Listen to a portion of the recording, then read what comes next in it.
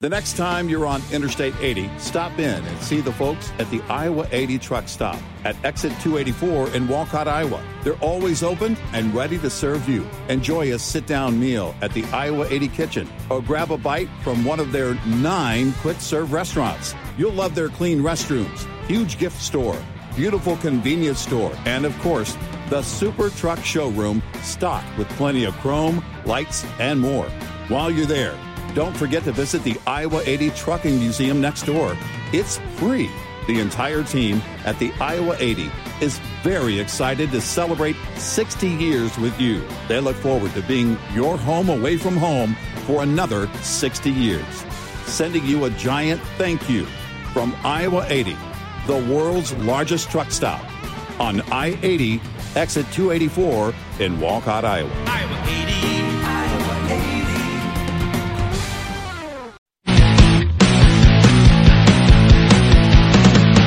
Now, it's Red Eye Radio.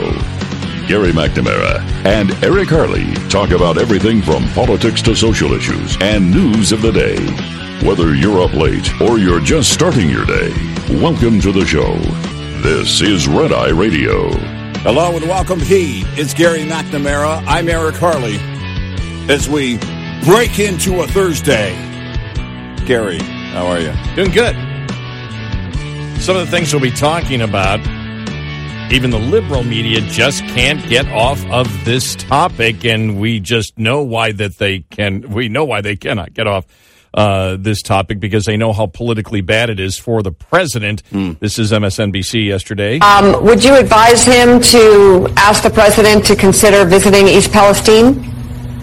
Well, the president will make his own decisions about where he goes. I'm not going to touch that with a 10-foot pole.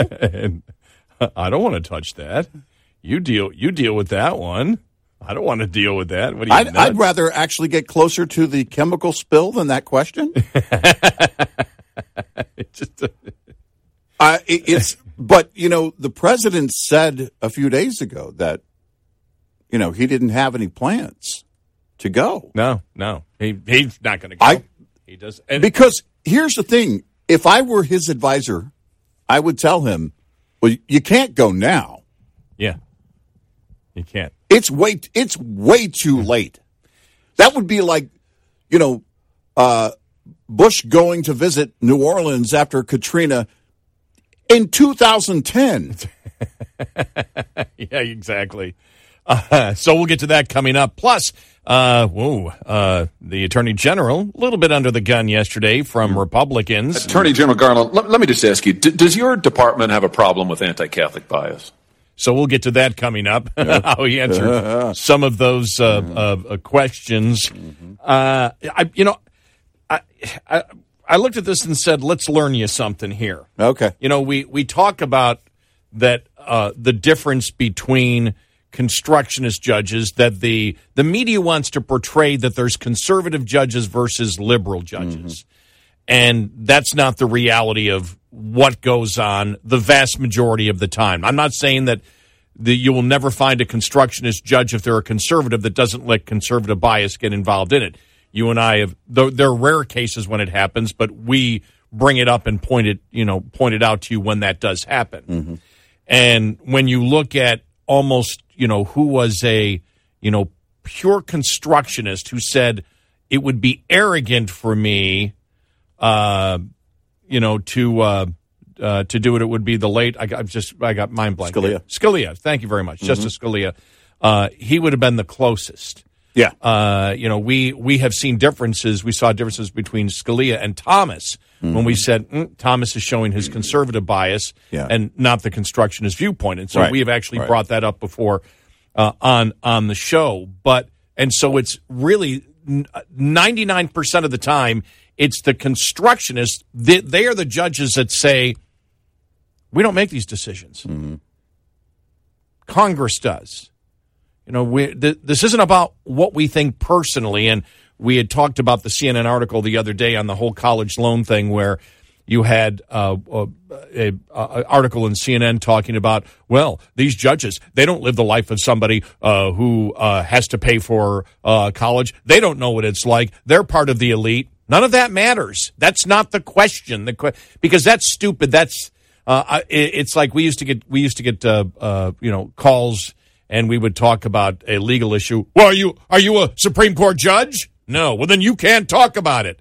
As if only Supreme Court judges are allowed to discuss the law, that the Constitution and the law is above the understanding of anybody who is just a regular citizen. And, of course, that's hogwash. Yeah, and the caller is obviously also not a Supreme Court judge or justice and called us to talk about it. Yes, I mean, we've dealt with that before, and it's like, well, then if you're not an electrician, you shouldn't be talking about the grid or renewable fuels and alternative forms of energy. If you're a virologist, quit talking about COVID at all. Unless you are one, you're saying.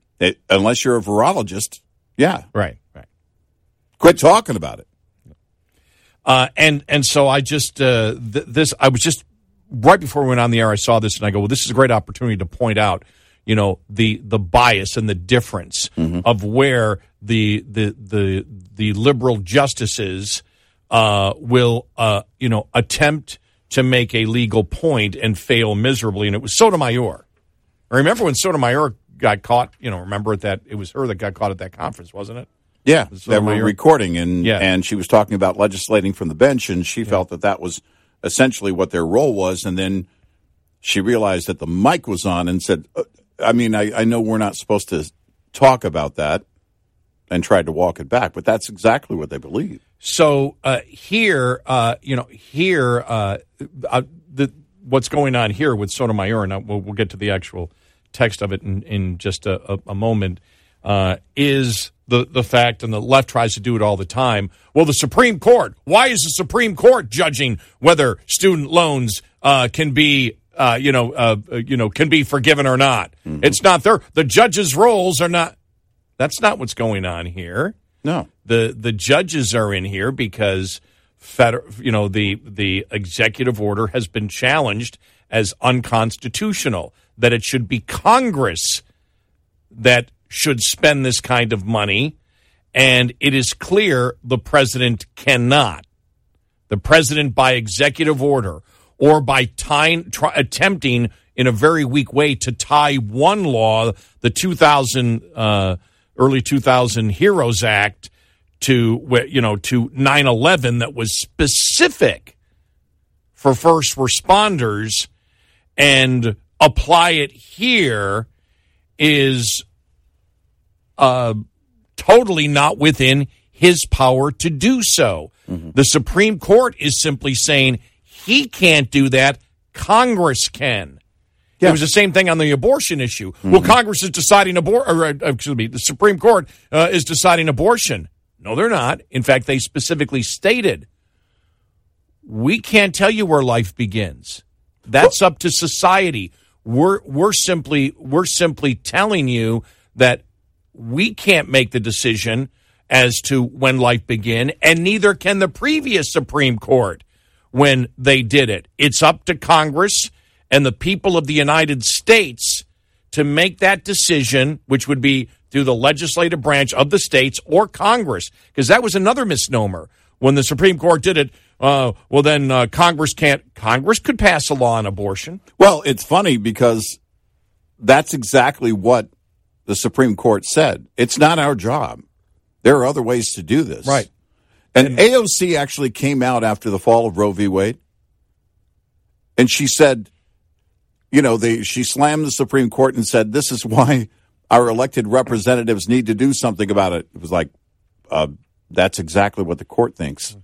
And the responsibility of a judge is to interpret the law. Mm-hmm. Here's what she said, addressing Nebraska State Solicitor General James Campbell, who argued against the Biden administration. Sotomayor said, quote, what you're saying is now we're going to give judges the right to decide how much aid to give them, instead of the person with the expertise and the experience, the Secretary of Education, who's been dealing with educational issues and the problems surrounding student loans. We're going to take it upon ourselves instead of leaving that question in the hands of the person who has experience with those questions. Now, Well, yeah. Is that disingenuous or what? Yeah, it's like the teacher that was at the meeting, and it went viral over the last week or so, and she was saying, these parents don't have the education that I have. I have a master's degree. How dare they want to get involved in their kids' education? But that is a key understanding that Sotomayor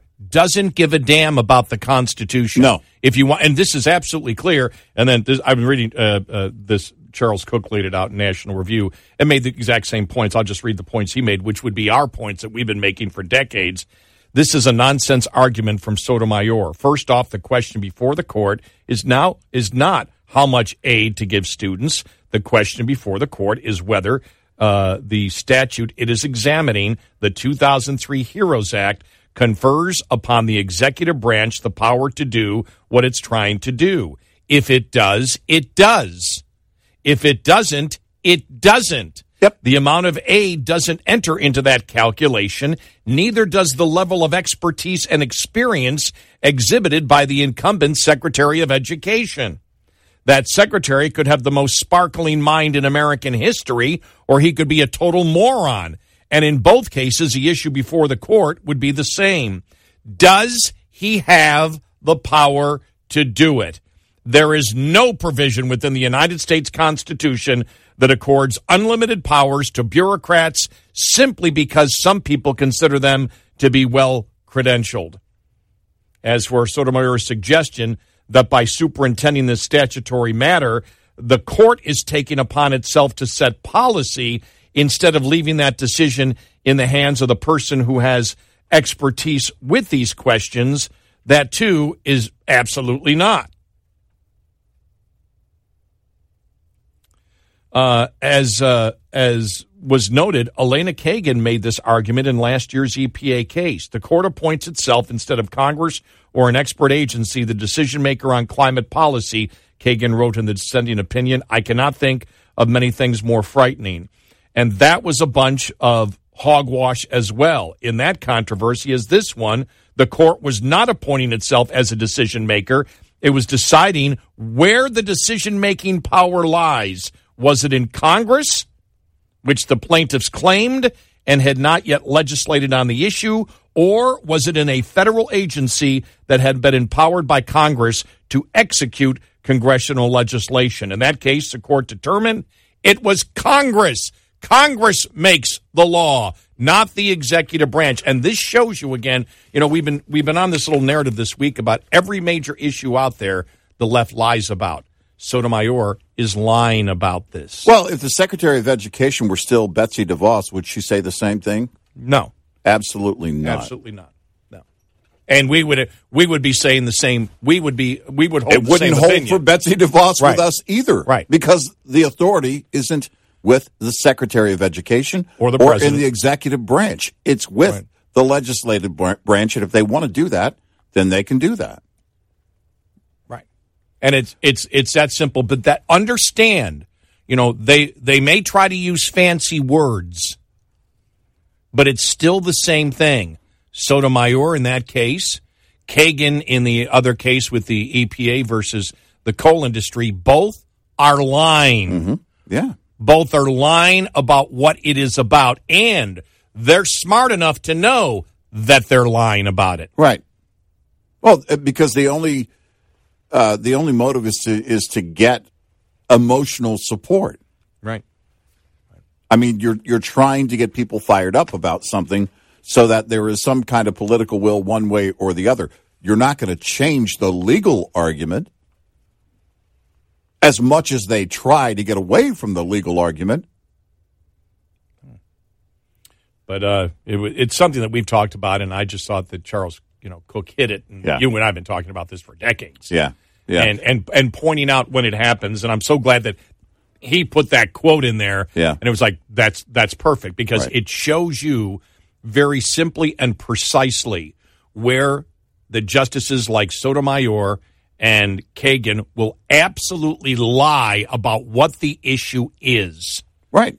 Because they can't defend it by law. So they lie about what's going on. No, I mean, it's very simple. This should be a 9-0 decision. Yeah, it's very clear. Yep. You have to go out of your way to try and make this one happen.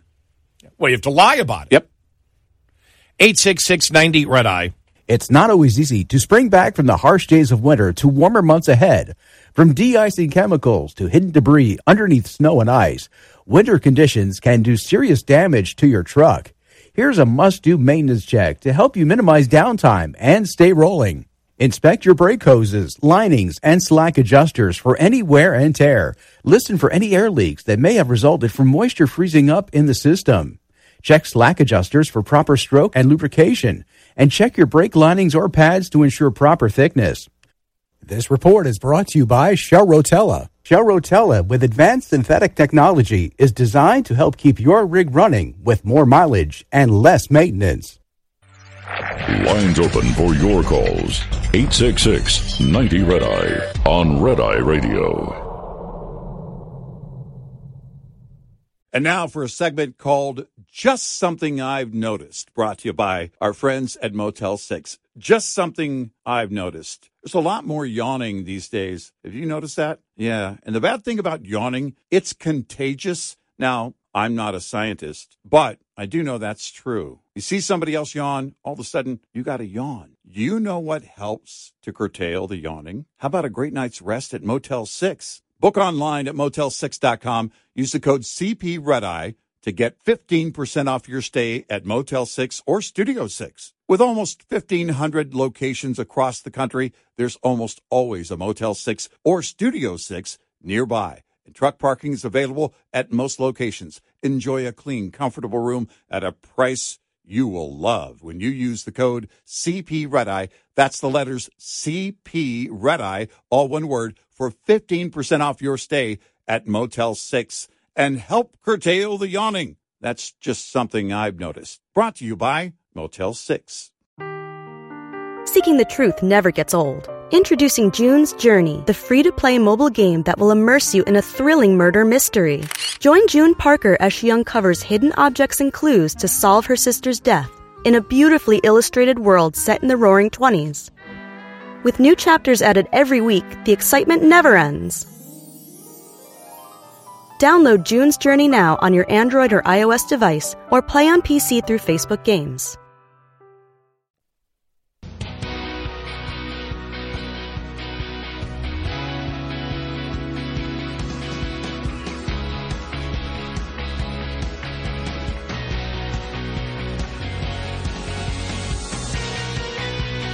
It's Red Eye Radio. He's Eric Harley, and I'm Gary McNamara, 866-90-RED-EYE. So you may wonder why justices like Sotomayor and Kagan lie about the law and lie about, for example, what the student transfer of loans from people who signed a contract to take out that loan and receive the benefit to people who did not sign the contract and received no benefit of that loan. You wonder, why do they lie when legally it's so easy to point it out? Why would they lie like that? They can't defend. In a debate, they couldn't defend it. No. She could not, in a debate, defend it. No. But why do they feel that they can do it? Well, we'll go back to the survey. And the latest one was taken in late September of last year. Less than half of U.S. adults can name all three branches of government. 1 in 4, 25% could not name any. If you can't name the three branches of government, which, I'm sorry, only 47% could name all three branches of government. 25% couldn't name one. Couldn't name one. And so that means that you had 56% 56% could not name all three branches of government. Mm-hmm. You know, right. And 25% couldn't name any, right. Which means the majority of Americans live in the United States of America, and they have no idea how the hell their country works. Well, I mean, Ilhan Omar was out there in front of the Supreme Court, the other day, and she's got, her followers out there. Do we think that the president has the authority or has the power or should be, forgiving student loans? And everyone, yes. It's like, well, based on what? Yeah. You're standing in front of the Supreme Court. It's not a legal argument.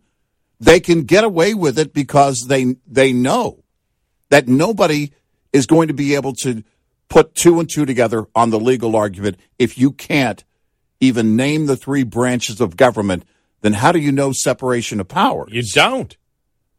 And that shows you and that's what they're depending on. They're depending on the willful ignorance of the American public. Yeah. My God, I've known the three branches of government. It had to be in seventh grade or before. I don't even know all my vowels yet, and I know the three branches of government. I know sometimes why on the vowels. Think about this. The majority of American citizens have no idea how their government actually works. They have no idea the basis of the Constitution of the United States. Yet, they want to get rid of it. I can guarantee those people that say that the Constitution is antiquated, the majority of those people, the vast majority, do not know the three branches of government and cannot tell you what the separation of powers is and why it exists. They have no idea. No. That's how bad it is in the United States, and that's why these leftist Supreme Court judges can get away with lying to the American public.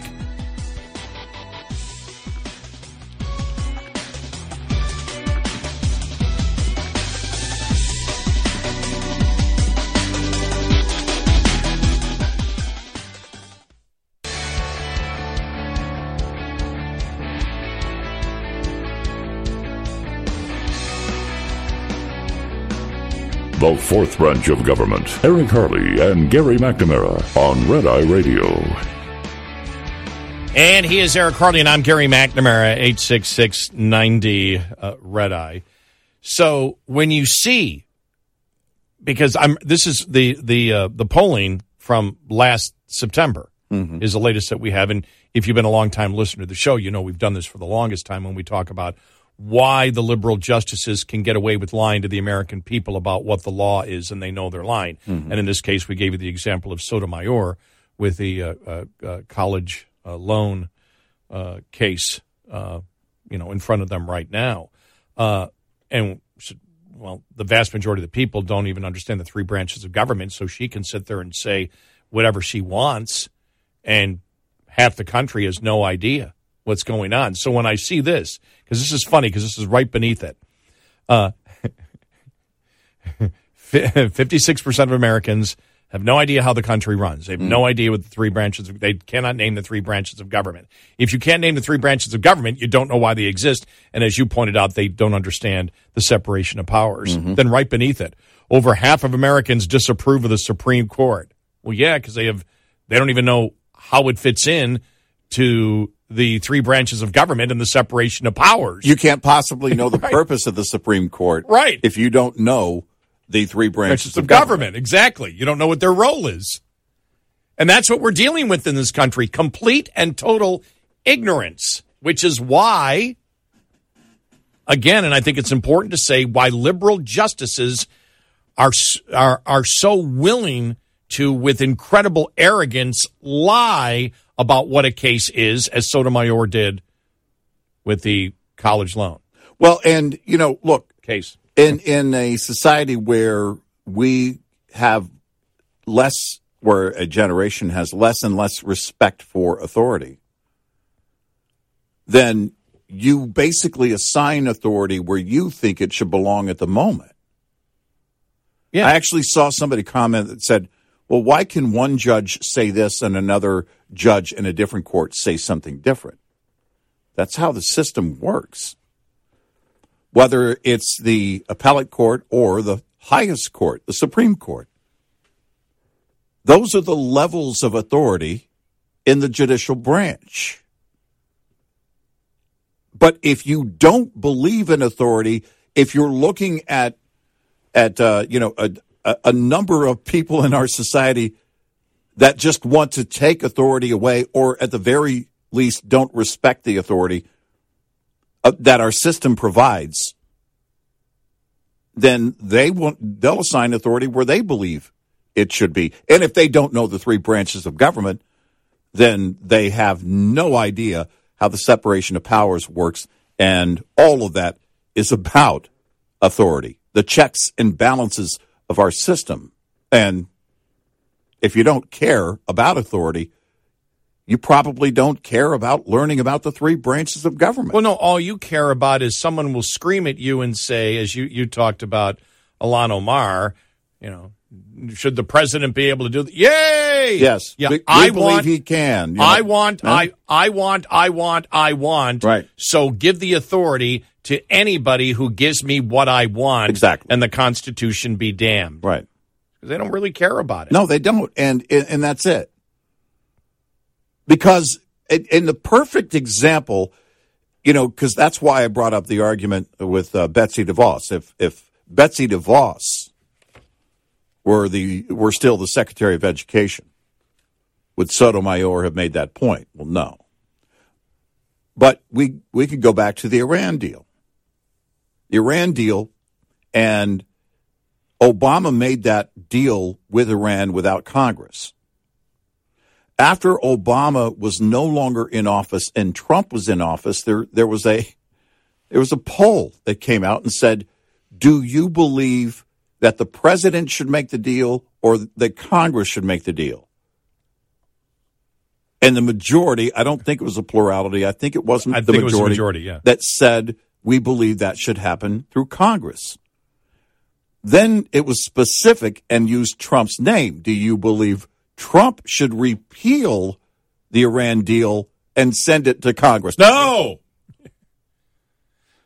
Because there's what it comes down to. Right. And how many cases of executive orders and things like that where it was, well, if you believe the president has the authority, the executive branch has the authority, and they do have the authority on certain items. Now, that authority only lasts as long as their presidency, because the next president can overturn it. Because if one president has the authority, the other president has the next president has the authority to repeal it and do the opposite. But that's, those are the things that the left wants to dismiss and not pay attention to. It shouldn't be that way. But more and more, they're trying to convince you, well, we shouldn't have a Senate. We shouldn't have a Supreme Court. Or maybe we should have a Supreme Court of 40 or 50 justices sitting up there. I mean, I don't know how far they would pack it if they could.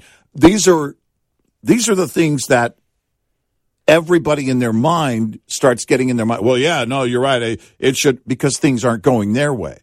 If you've got a $100,000, $150,000 college loan and you're looking for the government or anybody to come in and just wipe a chunk of that off of your balance sheet, then yeah, you start looking at things going, no, it should be that way.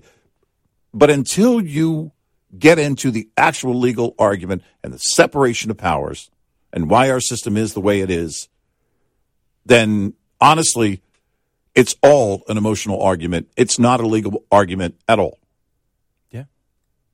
And politically, there are some things, and we talked about that earlier this week. Look, there are a number of things there.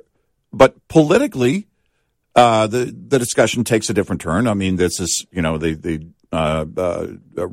the Chief Justice Roberts was talking about it. I think a couple of the other justices were talking about fairness the other day in the hearing. All right. I don't like hearing the fairness thing because that's not the legal argument. I understand how hearings work and they're going through the entire thing.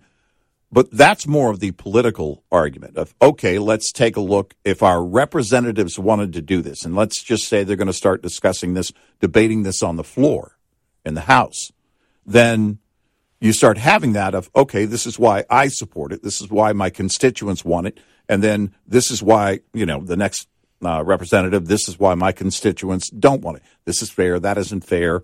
We can't spend this kind of money. You start having those. But they have the authority to make it happen if they want to do that. The executive branch, actually, if we want them to do that, if the executive branch does this, this is far beyond their authority. Right, and it's the thing is, it's not that complicated either. I mean, I believe, I could be mistaken, but looking back at my life, I believe I did not learn about the three branches of government in school. I believe it was my father. Yeah. Because early on, I remember, growing up in the Cold War, I remember the Cuban Missile Crisis. Mm-hmm.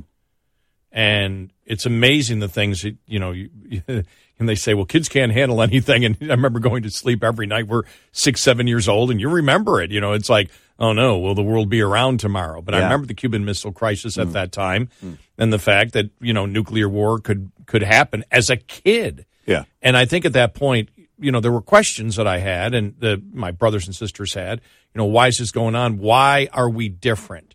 And then my father went through to explain communism and then explained very simple, that we're different, that it's not a one-party system, that we have a two-party system politically, but then you explained to us the separation of powers. And it's it's simple. You have the legislative branch, which is the House and the Senate. You have the judicial branch, which is the courts and the federal courts and the Supreme Court, and then you have Red Eye Radio. Then you have the executive branch, the President of the United States. We're the fourth branch, yeah. Well, we're the fourth branch. That's right, exactly right. Thank you, deep voice guy. Yeah. And so the executive branch, when it comes to things like war and being commander in chief, Congress can't tell him what to do. That's why, for example, every presidency has rejected the War Powers Act, where Congress has said, we want to limit the president's ability to do this. In war, he must report to us. He must do that. Now, most presidents abide by that because politically it's a good thing. But every single administration since the War Powers Act has come out has specifically said constitutionally we don't have to abide by this.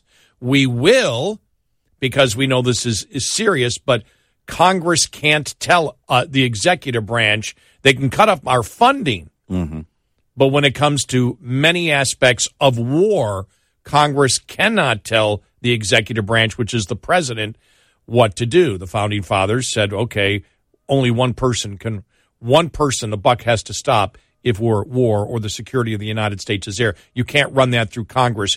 At times you need an instantaneous decision. Right. Most people understand that. Right. The other powers that the president has are the powers that Congress gives him.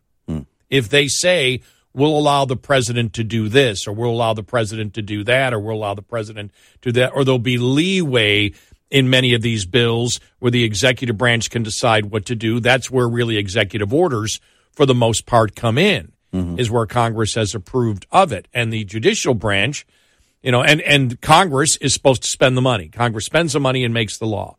Right. Now, but the judicial branch is simply supposed to decide what's constitutional. And that's what's going on. It's not hard to understand this stuff. It's very simple. And you understand that the reason they did this was the fear of the Founding Fathers of power being concentrated in one area of the government. That's what they were trying to stop. And you've seen this push and pull back and forth. But the fact is, when over half of Americans have no wonder, half of Americans don't like what the Supreme Court's doing. Half of Americans have no idea why the Supreme Court exists. Right. And it's really amazing how the numbers sort of coincide. Yeah, right. It's really amazing. Well, yeah, they're completely ignorant. They don't. But think about that. It's something that to me was such a basic thing, and you understood it right away. You understood it. You went, okay, even as a kid, you could understand that, right? Yeah, sure. Communism, one-party system. Government controls all the businesses, whatever. Okay. I don't like that. As a kid, I don't like that. Oh, I like this. Yeah, because people disagree all the time. My father would tell us, and so you've always got this push and pull, but power can't be concentrated, so there's no chance of a one-party system or a dictatorship in the country. Right. Unless the culture of it dictates it, as we're finding out over the last couple of what's years. interesting as a kid, I had a very young child. I had a very selfish reason.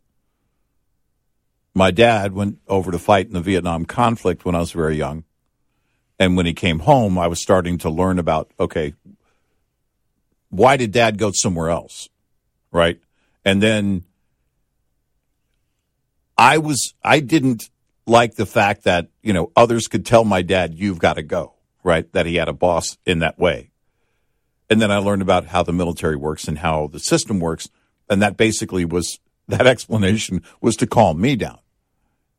And he said, look, if we lived in a different country, it would be much, much different. And I serve voluntarily. I do this on my own. I want to do this so I can help protect you and your brothers, your sister, your mom, and everybody who lives here.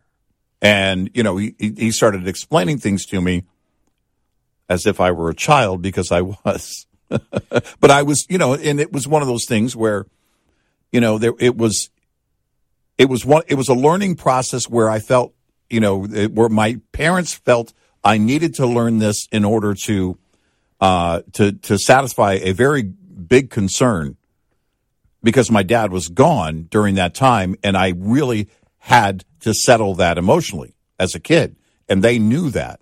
And so that was kind of the basis for teaching me and my brothers, and my sister wasn't old enough yet, but teaching us how the system works and why we have the system we have. 866-90-RED-EYE. Coming up, more with Gary McNamara and Eric Harley. It's Red Eye Radio.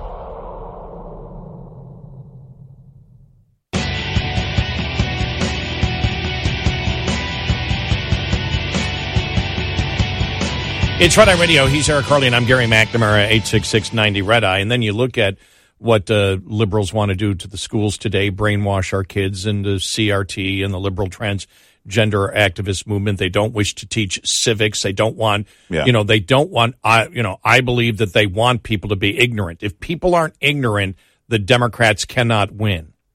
It's that simple. No, and so you've seen it. It's blatant out there, because why wouldn't? First thing you would look at, because you look at, you and I remember the Louisiana situation with the charter schools there, when the Obama administration tried to come in and cut it down, and it was minority parents that threw a fit. Yeah. Parents across the board love school choice. Right. It's government that doesn't. Why? Why?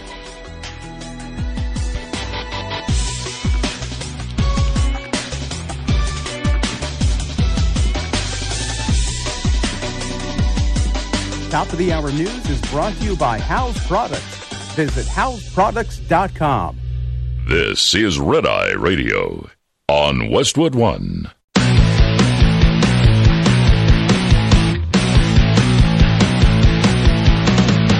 Now, it's Red Eye Radio.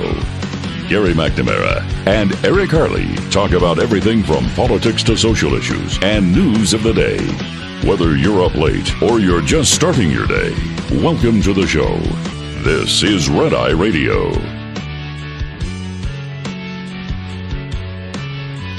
It's Red Eye Radio. He is Eric Harley, and I'm Gary McNamara, 866-90-RED-EYE. If you would like to get in.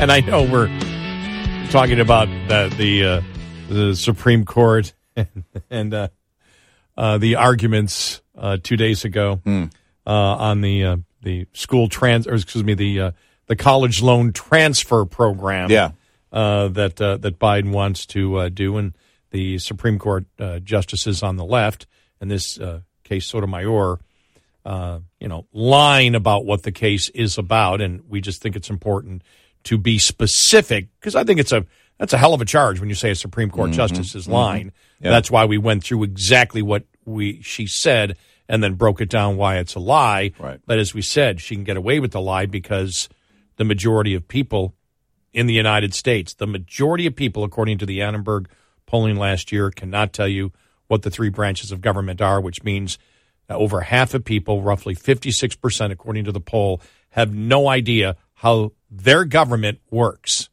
Yeah, right. And it's not hard to figure out, as we explained last hour. But before we get to more of that, and a couple of calls on that, too, oh, gosh. I was wrong. Yeah. I said that the school board in Canada would not respond to the Canadian high school teacher with the massive Z-cup prosthetic breasts. Mm-hmm. They did. They put him on paid leave. Why? Wow. The New York Post caught him out in public without the breasts. Oh. New York Post got pictures All right. of him without the breasts, and he was claiming that the breasts were real. But he's also claiming he's a woman. So here's my question. Yeah, I think this is a good question I think you had there. Now, if he can claim legitimately that he is a female, Yes. why can't he legitimately claim that those are real? Yes. If you can change biology, if you can change science.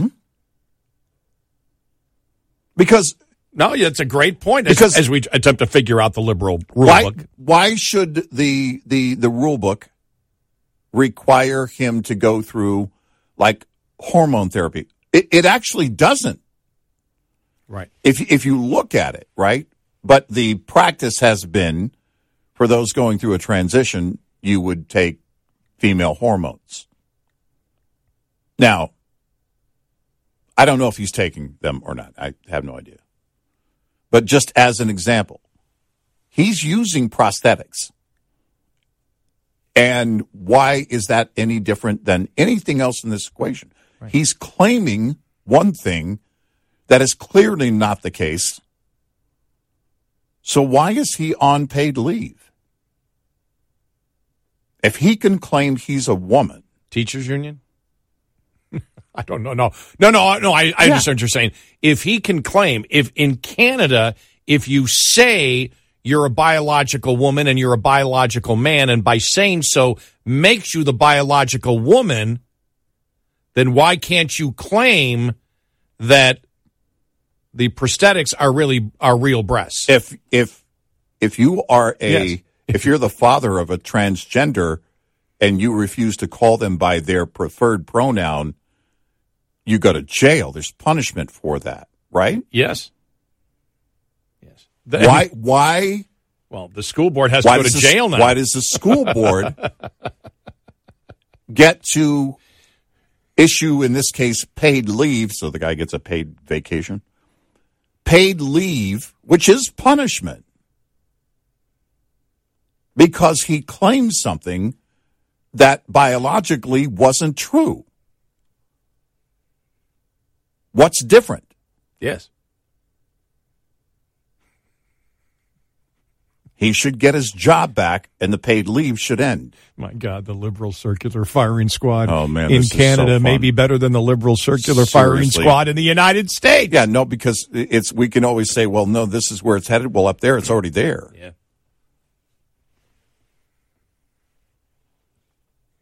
I did see the New York. When you create rules like this, the New York Post pictures in the story, it's like that. Right. It's just greatness. When you create rules like this, expect these types of scenarios to come up. Because what you're saying is, no. We have this set of rules. Well, that's what the people who oppose what you're doing and what your rules are were saying before. And they're wrong. They're bigoted. In fact, they're breaking the law. Well, why is this any different? He's claiming something that isn't biologically true. Right. And he's being punished for it. How dare you? Jail the school board. All of them.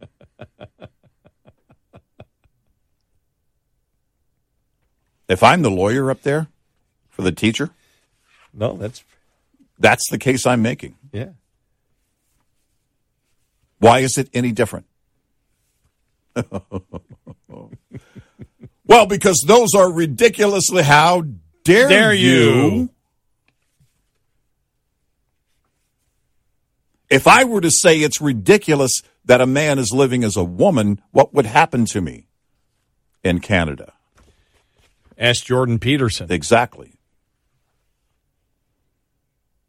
So why is this any different? Claiming something that isn't biologically true, you can't bring biology into it, and you can't measure how, well, I guess technically they can measure, because what did you say, it's a Z cup? Z. Yeah. Yes. Yeah, I Yes. mean, they can measure in that way. But you cannot, on the ridiculous scale, measure and say, and apply your sensibilities to it and say, well, you can't do that because they're enormous.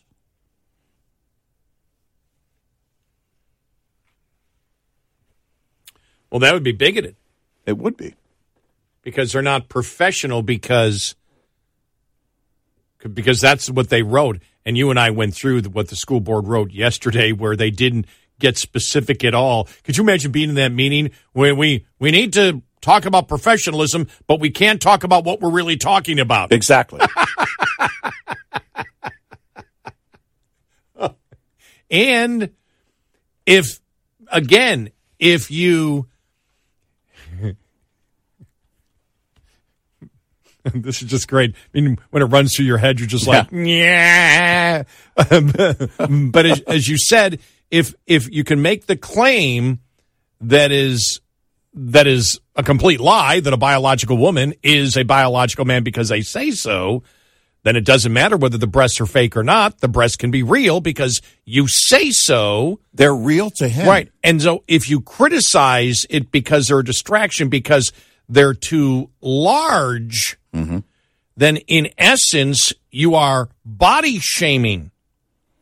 And you're body shaming. There you go.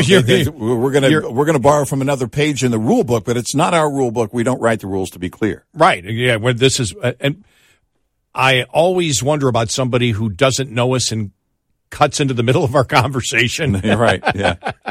Who thinks these guys are just nuts? No. We're making fun of the rule book, the liberal rule book. If a biological female teacher were of the same proportion, seriously, when NORAD is calling saying, is that you? Or then would it be the same? You could actually claim will he claim it's a disability? Because it would be disability, body shaming. Because oh man, I mean, I'm telling you, we're rewriting the liberal rule book here in Canada. If it were biologically true across the board, right? Biological female with the same cup size, naturally. Number one, would she be working as a teacher? But number two, if she were, wouldn't that be body shaming? If they were to take this same, if it's a distraction, which I'm sure it is, but would you take the same measure? No, you couldn't. No, it'd be discrimination. Yes, and body shaming. Body shaming, discrimination. And under their rules, how is it not discrimination here if he can claim something that is not biologically true? Then where are the boundaries? Right. And like I said, would that be against some type of disability act in Canada? Because in the real world, if a woman actually had those size breasts, 99.9% of women would have terrible back problems. Yes, they would. Yeah. Many of them would get reduction surgery. Yes. Yeah. And but these are the questions you have to ask. They're the ones that set the basis for all of this in creating rules and laws that say that you can claim something that isn't biologically true. Right. If that's the case, then it's got to be across the board. That's my argument before the courts in Canada. Yeah. If I'm the attorney, restore his status immediately, or face a lawsuit for discrimination. No, I think that could be coming next. Yeah, and jail the school board. Yes. By the way, I want to make clear again, because sometimes people miss our sarcasm. That is known as sarcasm. Yes, we're going by their standards. Yes, their because standards, if you'll not ours. treat a father that way for not using the right pronoun with his child, then how could you not treat the school board for threatening now the livelihood, even though it's paid leave, threatening the livelihood of this individual here in the same way, because you're saying you're not going to recognize his preference? We will keep the death penalty off the table, though. Yes, yeah, no. We're not. Yeah. It's we're not inhumane. 30 to 35 years with good behavior. That's all we're talking about. 866-90-RED-EYE. Leased owner-operators should be aware of 4 common revenue myths, lest you fall into the trap of mistaking revenue for profit. Myth 1. Concentrate on increasing revenue because costs will take care of themselves. This is not true, as costs are fundamental to the profit equation and the area where owners exert the most control to improve. Myth 2. More revenue per mile is the answer to all problems. Though carrier pay packages differ in structure, revenue per mile really doesn't change much from company to company, but there can be a big difference in miles, overall gross revenue, reimbursements, and fees. Myth 3. All you have to do to be successful is run a lot of miles. In reality, revenue is only half of the profit equation. Costs are the other half. It's possible to generate a lot of revenue, yet spend $1.10 to make every dollar. Myth 4. You can tell how well you're doing by the size of your settlement check. The settlement check is only a part of the success picture. Miles driven, loads hauled, conditions, mechanical problems, time off, and especially costs all have to be considered. Owner-Operator Business 101 is provided by Shell Rotella. Shell Rotella, with advanced synthetic technology, is designed to help keep your rig running with more mileage and less maintenance. Coming up, more with Gary McNamara and Eric Harley. It's Red Eye Radio. Transfer case in front of the Supreme Court in Sotomayor, and our allegation is, and we backed it up by actually saying what she said and what the specifics of the case actually are, how she lied, trying to make the case that we justices can't decide, how much of a loan is forgiven. They're not. They're not doing that. No. And they're not the ones that are deciding this. What they're only deciding is it constitutional for the executive branch to do this? Right. And she knowingly lied, but we brought up again how the last survey by the Annenberg Institute found that 56% of Americans cannot name the 3 branches of government. Mm-hmm. She lies because she can depend on the ignorance of half of the American public having no idea how the country works and who has what authority. Let's go to Mark in Kansas City. Mark, welcome. You're on Red Eye Radio. Welcome to the show. Hi, Mark. Yeah, thank you, guys. Yeah, my son is a great example of the insufficiency of civics education. He's 35 years old, okay? He has a degree from Purdue University. He went to law school. He graduated law school, okay? He passed his law exam. He was sworn in as a lawyer in the state of Illinois. I asked him, I said, son, who do you think will pay for these student loans if they're forgiven? You know what his answer was? What? He said, nobody. That's what forgiveness is all about. Yeah. Wow. Now, it needs to be like I said, he's a lawyer in the state of Illinois.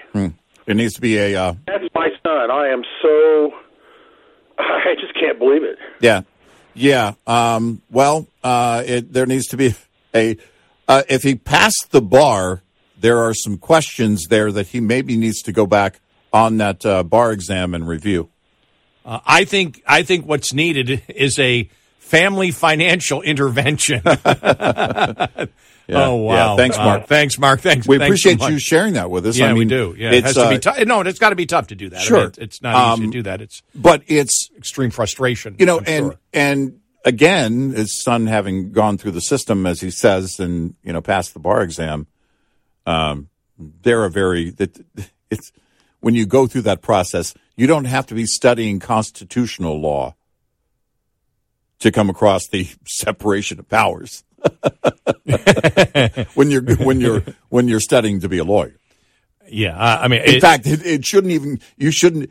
That should have happened long before you went to law school. But at the very least, certainly by the time you pass the bar. But that's why they call it loan forgiveness, because the whole point is nobody has to pay. And you and I talked about how it reminded us of the Seinfeld episode, where Kramer is telling, I guess, Jerry's stereo or something isn't working. Right. So they're going to, I don't know what they're going to do. They send it out or something. And if it's damaged, just, it's no big deal because the companies just write it off, or I forgot what it is. Yeah, yeah. But it was the write it off episode. It's like when they write it off and Seinfeld looks at him and says, "You have no idea what that means." And neither do you, but they do, and that's why they write it off. Write it off. That it's just this word that it's just the money just disappears. There is no consequence to that. And again, that comes to we talk about political ignorance of over half the country does not know how this country works, what the Constitution is about, the three branches of government, the separation of powers. So a Sotomayor can tell them, anything that they want. But the same thing with economics. Mm-hmm. We are an economically illiterate country where people have no idea how economics actually works. Well, it's interesting because they take that. The left this is what they've done since the beginning, and that is they use these noble words, right? That loan forgiveness. Oh, see, this is what forgiveness is all about. Yeah, well, who told you this is actually forgiveness? This isn't forgiveness. It's transfer. In the sense that you believe it is. Yeah. And then, we talked about it, the Affordable Care Act. Affordable. Nope. Care. Nope. Act. Yes, it's all an act. No doubt. But this is the problem that we have when you have willfully ignorant people who insist, and all they'll do is focus on what's in it for me. I don't care, but are they going to do it or not? Are they going to forgive my loan? It's just, and it's American if I get relief. Right. Doesn't matter how. Yep. Just give me what I want. Yep.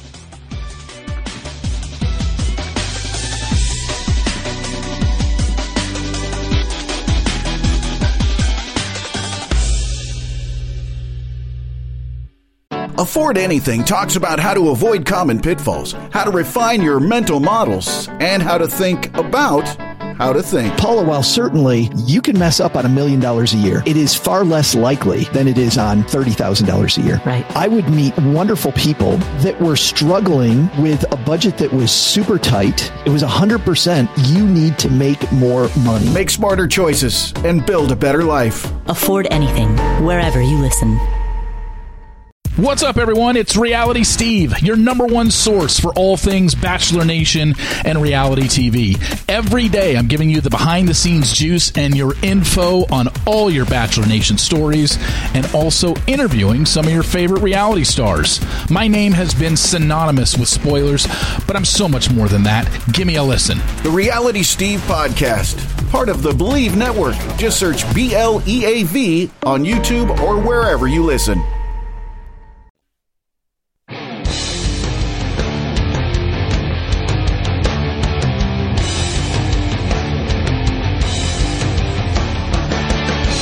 Call and join the conversation.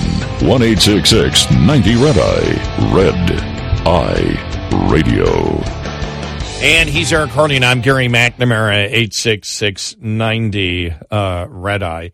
I just thinking about the first hour and a half of the show, and truly is insane what's coming from the left. I mean, everything is just completely it is completely insane. But it's easy, and that's why we look at the Republican Party and say, hey, if you articulate things right, you can't lose, and you can break down, like as we did earlier in the show with Sotomayor. You can break it down and explain to people what the three branches of government are and what the justices, the constructionist judges are doing, and you can easily convince independents. You're never going to convince, the last caller talking about his son. You're probably never going to convince his son, but that's not who you're trying to convince. You're trying to convince independents. You're trying to convince about 10% of the population who may be ignorant but are willing to learn. Yeah. And that's fine. Ignorance is not an insult. It means you just lack the facts about how things are done. Stupid, as something that you would never call, Biden, going from the quote the other day in case people are watching. He says, I may be a white boy, but I'm not stupid. Well, saying you're stupid might be taken as an insult. Ignorant means, I said it the other day, I said I'm ignorant on this particular thing of some topic. Mm-hmm. It's not an insult. It means I don't have the facts or the knowledge on this particular thing. And that's where a lot of the American public is. But if you know that you are and you don't wish to learn because it hurts your narrative, then you are truly at that point, willfully ignorant. Mm-hmm. And, that's it's the reality of where we are today. And again, both on law, the three branches of government, economics. Yeah. I mean, it's across the board, the ignorance in this country. And that all goes back to education. Mm-hmm. Let's go to Kevin in Chicago. Kevin, welcome. You're on Red Eye Radio. Hi. Hi. Yeah, I totally agree with you guys because when I was growing up, they had a TV show that came on every Saturday morning. It was called Schoolhouse Rock. It taught us, I don't know if it was nationally shown, but it taught the branches of government. It taught how government works, taught how bills are made and passed. And my own little survey just growing up here in the Chicago area, most people, even middle-class, successful people, are, I guess, what you would call willfully ignorant as far as economics 101 and how our government works.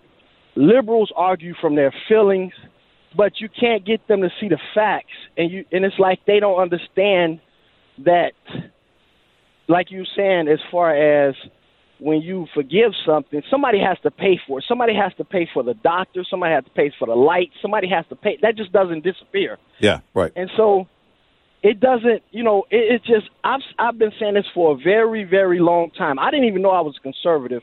I'm not a Republican. I'm definitely not a Democrat.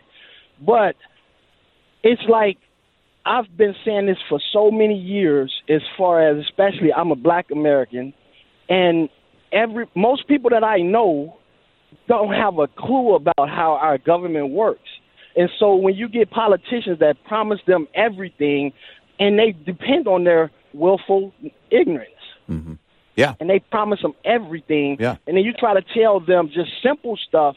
It's like their eyes glaze over and they just, I've been called all kind of names. I mean, you can imagine. And it just, it's past sad.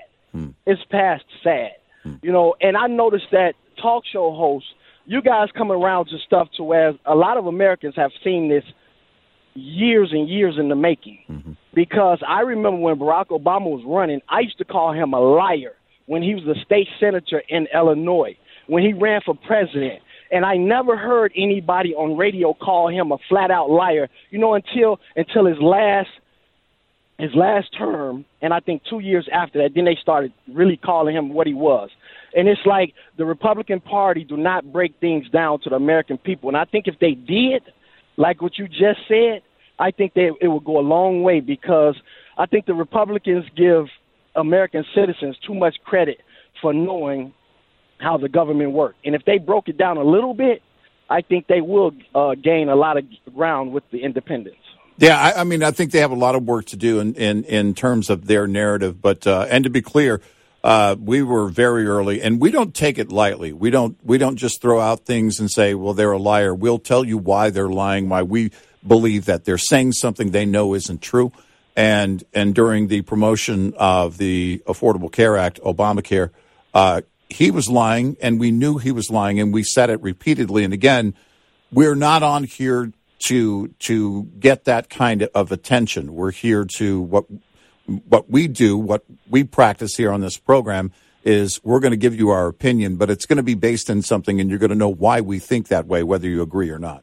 But those are the things that, I think overall, you touched on a number of things there, Kevin, and I think, it is beyond sad, but they know, the liberals know. We talk about how much work the Republicans need to do, but what the Democrats have been very good at is building out what Daniel Patrick Moynihan, a Democrat, years ago called the pathology of dependency, and that was once you start giving more and more to the public, they're going to demand even more and more, and there's no way to break that pathology. And Gary kind of alluded to that as we were going into the bottom of the hour break. But those are the things that, that it's, look, I just want something for me, and the government has been giving things out. And they were talking about it just the other day, screaming about it. Well, big business got to break. Well, big business got to break because Congress acted. And Congress can act to change student loans as well.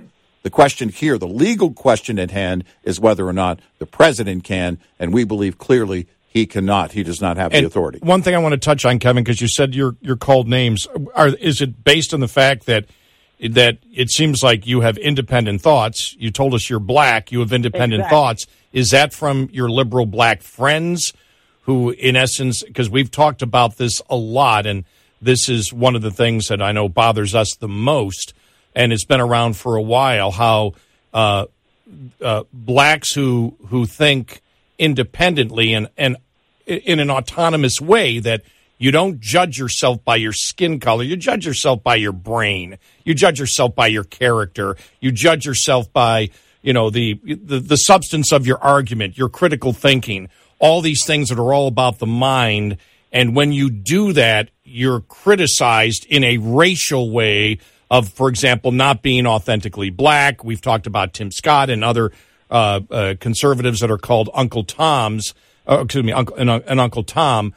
And to me, that comes from the liberal black leadership in this country, and it comes from liberals that, dominate the Democratic Party. You go through that. That's got to be painful. It has to be painful at times, but eventually you've got to put up the wall, don't you? You just got to put up a wall and go, I don't care what you say. You're absolutely right. I had a conversation with older black men before Obama was elected, and they told me, well, young blood, you don't know how it is. We're going to have the first black president, this and that. Now, I'm originally from Alabama. I seen the Klan March when I was a kid, full dress. Now, these guys, it was 4 or 5 older black gentlemen. It's probably about 60-something, 70 years old. This was before Obama got elected. Oh, you don't know how it is. We're going to have this and that.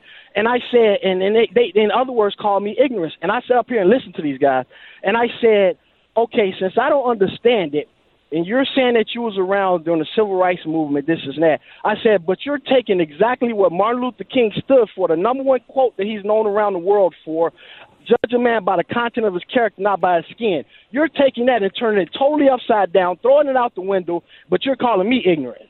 I mean, it's just like, and they got mad at me because I just sat up here and told them that, you guys, and most of them was from Chicago, they say, oh, I've experienced racism. I mean, racism exists, but that's human nature. You cannot legislate that out. But the thing is, I just see it, and yeah, I've been called names because I think for myself. I was raised to think for myself, and if anybody tells you that you're supposed to think a certain way or act a certain way because you're black, that is sheer racism, and that's ignorance on their behalf.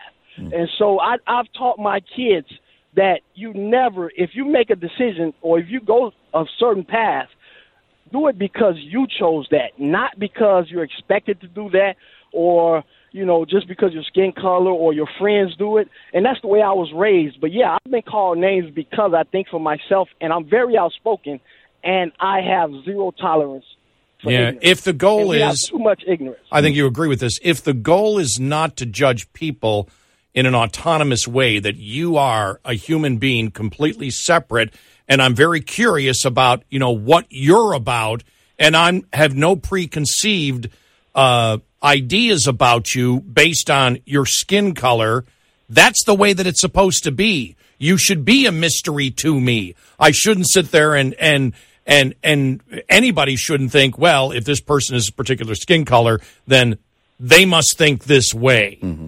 I mean, that's the problem. You have to look at people in a completely until we get to that point of doing it, then we're always going to have a problem. But it's institutionalized. The identity politics of judging people as a group is institutionalized and systemic in the Democratic Party. It's funny when I talk to people, especially, white, black, or whatever, and we get to talking politics. So they assume, because I look younger than I am, I'm 53 years old. I have 3 kids that graduated from college. My youngest is a sophomore in college. But they start talking politics.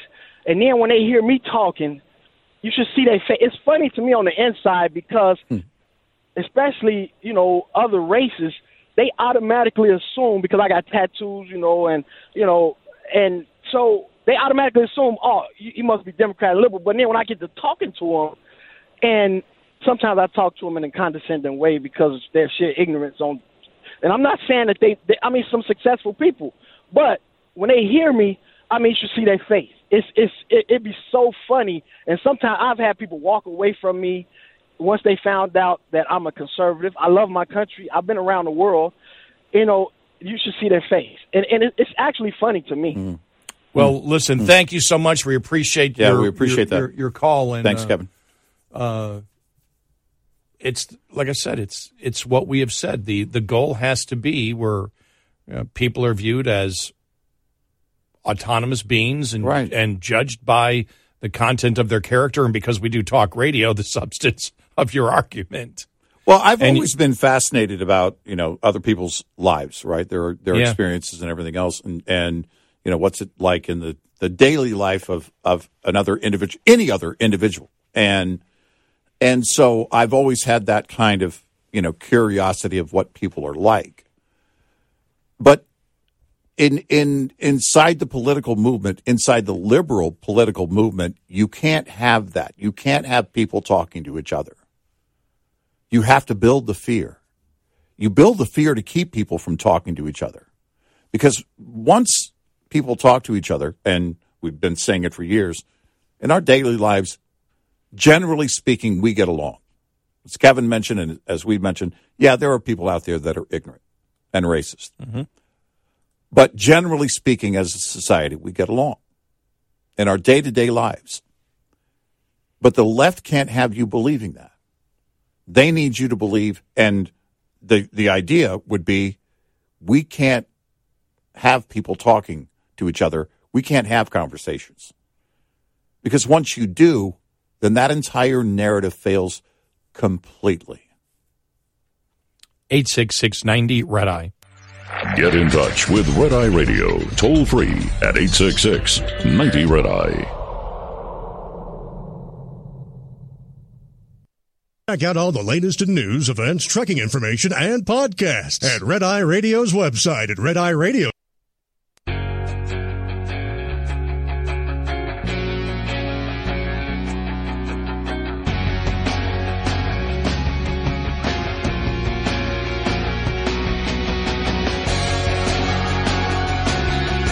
It's Red Eye Radio. He's Eric Carly, and I'm Gary McNamara, 866-90-RED-EYE. I completely forgot. Yeah.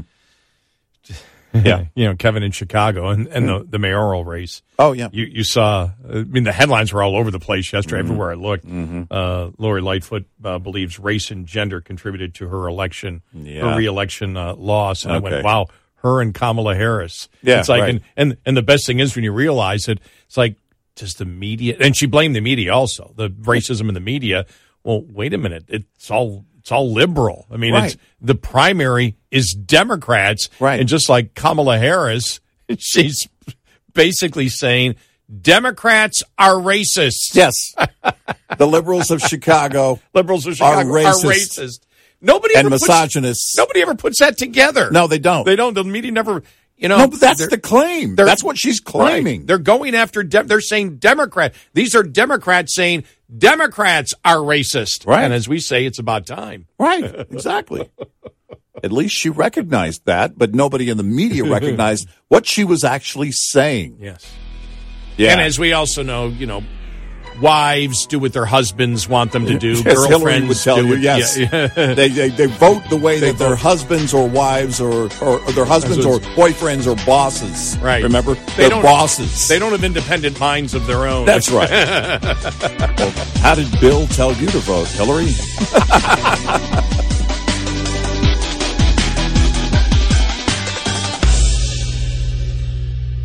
This is Red Eye Radio on Westwood One.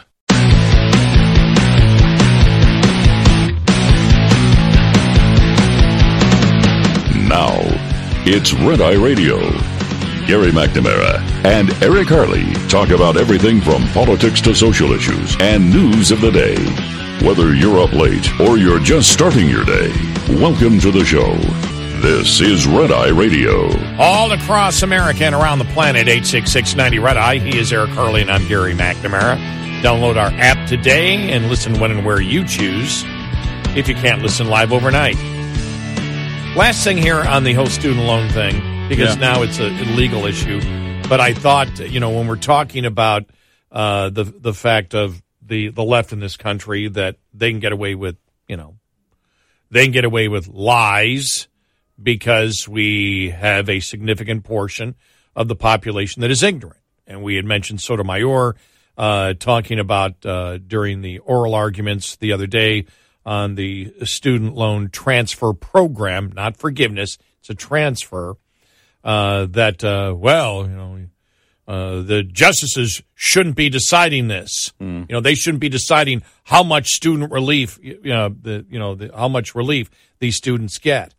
And, of course, she's lying. They're not deciding. They're deciding whether it's constitutional, for the executive branch and whether they have a constitutional argument. Right. That's what they're doing. But because the public is ignorant, and we mentioned the fact of the latest Annenberg survey from last year, which showed that the majority of the people in this country, 56%, cannot name the three branches of government.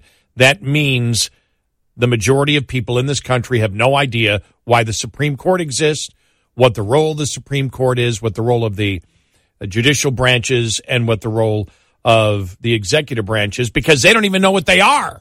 Right. And so ignorance is bliss. Mm-hmm. We had a discussion on that yesterday. Yeah, a friend of mine heard our conversation. He said, he goes, you're the first person to ever say that I ever heard that said ignorant is not bliss for you. It's like, oh, thanks. But when you look at here, the polling, this was a polling that was done last August before Biden came out with his plan, and they asked the question, do you favor or oppose the government forgiving up to $10,000 in federal student loan debt for those who earn less than $150,000 a year as single people or less than $300,000 for married couples? So they asked that way with the forgiveness thing. Yeah, right. It was interesting, the caller that we got earlier who said his son believes that the money just disappears. It's the old Seinfeld, they just write it off. Yeah, who pays for it? Nobody. It's forgiven. Right, it's forgiven. It's just written off. Yeah. Democrats support it 88% to 12%. Independents support it 58% to 41%. Republicans oppose it 63 to 37%. But still 37% of Republicans, when you ask the question this way, support the government forgiving $10,000 in federal student debt. Why? Because even Republicans, if you say, would you like free cash? There's a ton of Republicans that say, yep. Now, when you ask the question, do you support this if it primarily benefited higher income people? Democrats that had 88% of support went down to 44% support. Independents that had 58% support for the student loan plan, when you say it will primarily benefit higher income people, from 58 to 26% support. Republicans 37 to 22. When you ask, and this is the real truth of it here, do you support it if it raises your taxes? Well, eventually it will raise your tax. I mean, they'll probably just throw it in debt. Debt to begin with, but somebody has to pay the interest on that eventually, so it is going to raise your taxes. It is eventually going to raise your taxes. You will be affected by it indirectly down the road, yes. The support for Democrats goes, when reality hits, when you get out of the delusional world and you ask the question, you know, what are the consequences if you have to pay taxes? Do you support it?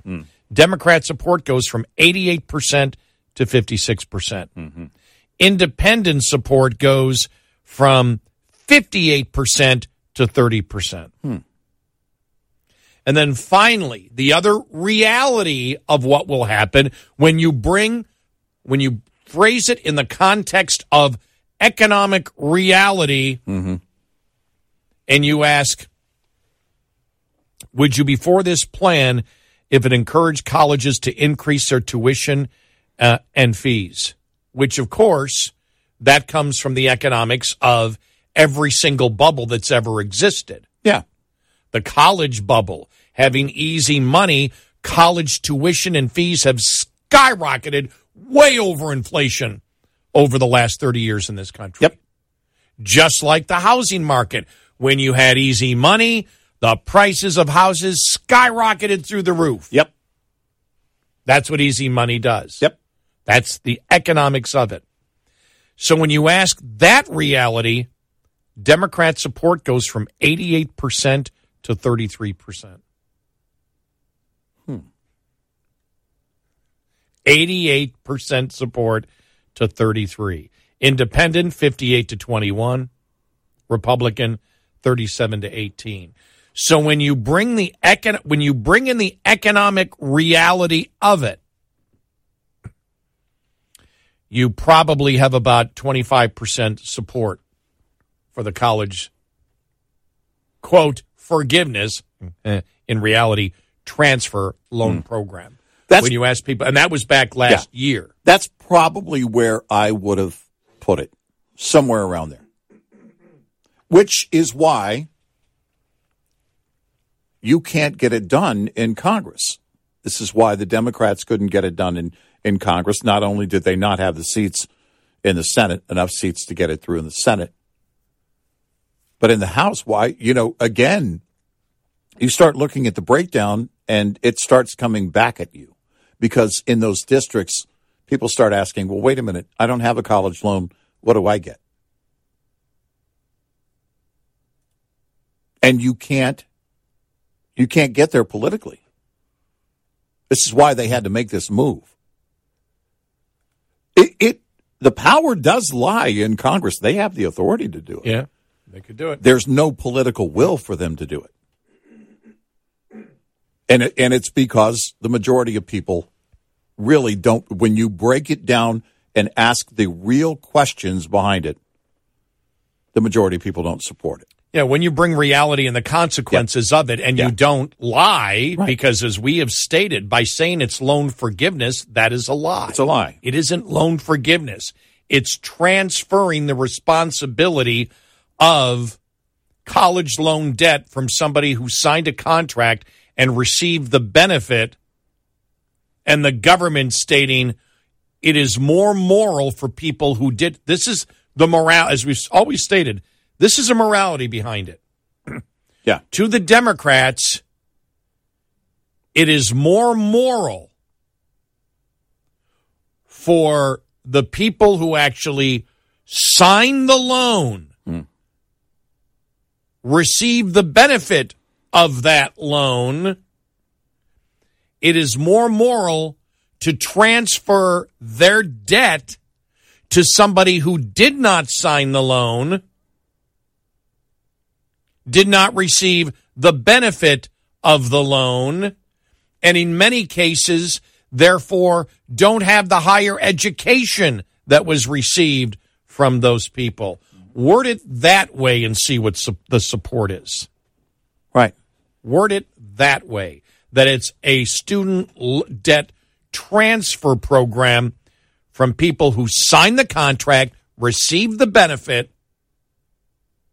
and it will be transferred to people who did not take out that loan and did not receive the benefit.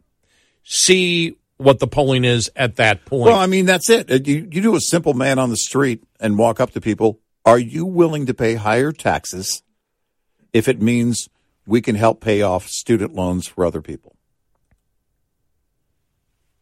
Yeah. It's the forgiveness. And I'm so glad that the one gentleman called the show today who talked about his son, who's got a law degree. Yeah. I said, well, what do you think happens? Well, who do you think pays for it? Nobody does. It's forgiven. It's just forgiven. And I'm like, my God, we do live in the Seinfeld world. Yep. Just write it off. Write it off. Right. Meanwhile, President Uncle Leo, I'm sorry, I just... Hello! By the way, I was thinking about that yesterday. I was thinking about, Biden always seeming lost and not what's going on. Yeah. Doesn't know what's going on. And then looking at Garland yesterday, Merrick Garland, the Attorney General, stumbling over himself. And I'm like, my God, we have an Uncle Leo government. Well, and it's almost as if let's just, it's because it's really funny here because I was reading the thing that 75% of Americans are concerned about the president's cognitive state. And the Democrats and the family say he's absolutely fine. He's as good as any human being out there, and nobody buys it. And to the public, it's almost as if I'm thinking of Uncle Leo. Remember when he was shoplifting? Mm-hmm. And he goes, what are you doing? Your shit? He goes, I'm an old man. Right. I just tell them, I didn't know what was going on. This book inside of my jacket. Yeah. I don't know. I'm just, I'm confused. I'm confused. And I'm like, my God, it's what it, I was watching Garland. I go, that's what the imagery is like that I really don't know what's going on. It's so funny you say that because I thought to myself, wait a minute. When he stepped up to the podium to talk about the raid on Mar-a-Lago, that was a very different Merrick Garland than what we saw yesterday. Mm-hmm. And I thought, is he playing that up? Oh well, we're just trying to do the best that we can. We just believe that we're trying to, our approach is we're just trying to. And I thought to myself, hold on a second, this isn't the guy who was at the podium a few months ago. And nobody knows anything. I signed off on that warrant on the Trump raid. He stood up and boasted about it. I got to get to that. I just remember that. Just reminded me. There's so much news out there. Yeah. The New York Times story that there were people in the FBI that did not want to do that raid on Mar-a-Lago. We've been asking that question from the beginning. They did not want to go that direction. They said, we need to ask him first. Yeah. Right. The next president. And let's coordinate this with him, not do it while he's out of town. And this was a New York Times story on this yesterday. Yeah. I'll have to get to that one. I just remembered that right now. Yeah. But and also we'll get to some audio of the highlights, lowlights of some of the questioning to Merrick Garland yesterday, really from Tom Cotton and Ted Cruz. Those are the two. Yeah, Tom Cotton was really on it, I thought. Did a really great job. And going after him on a number of things, including, why aren't you – there are people boasting about, the protests and activity outside of the home of Supreme Court justices. You went after – your Justice Department went after the people on Capitol Hill, and they were able to find them from – their social media pages and identify them and the whole thing on the January 6th thing. And you put the Tom Cotton claimed millions of man hours on that, but you're not doing anything here when these people are boasting about it. They're not, these people aren't intelligent criminals. They're boasting about their protests and their activity when it comes to being there out in front of the Supreme Court justices' homes, and you're doing nothing about it. And Garland couldn't say a thing. He didn't have an answer, of course. And Marsha Blackburn going after him and basically pointed out the bias The very bias. That, oh no, if it's committees led by Democrats, you're right there. You're cooperating.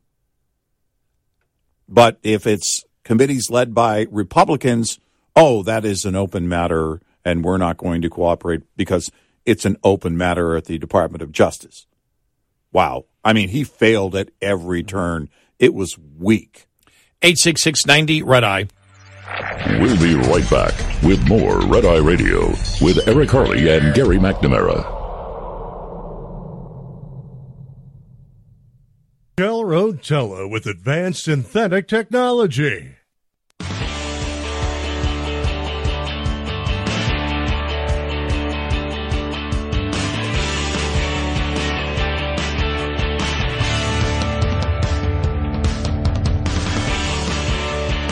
It's Red Eye Radio. He's Eric Harley, and I'm Gary McNamara, 86690 Red Eye. Okay, I made a mistake. I said the New York Times had the story. I actually saw the headline in the Washington Post about FBI officials debating. They had a different point of view whether to raid Mar-a-Lago or not. Right. The New York Times story was on Hunter Biden's lawyer quitting. Right. Yeah. So that was interesting to see that. And they say it's because, of the strategy that's going on. And one of the things that even, you see liberal legal experts saying is that Hunter Biden is using the Steve Bannon defense. Doesn't work. Right. Well, and, it only keeps it only builds more curiosity as the events are being reported.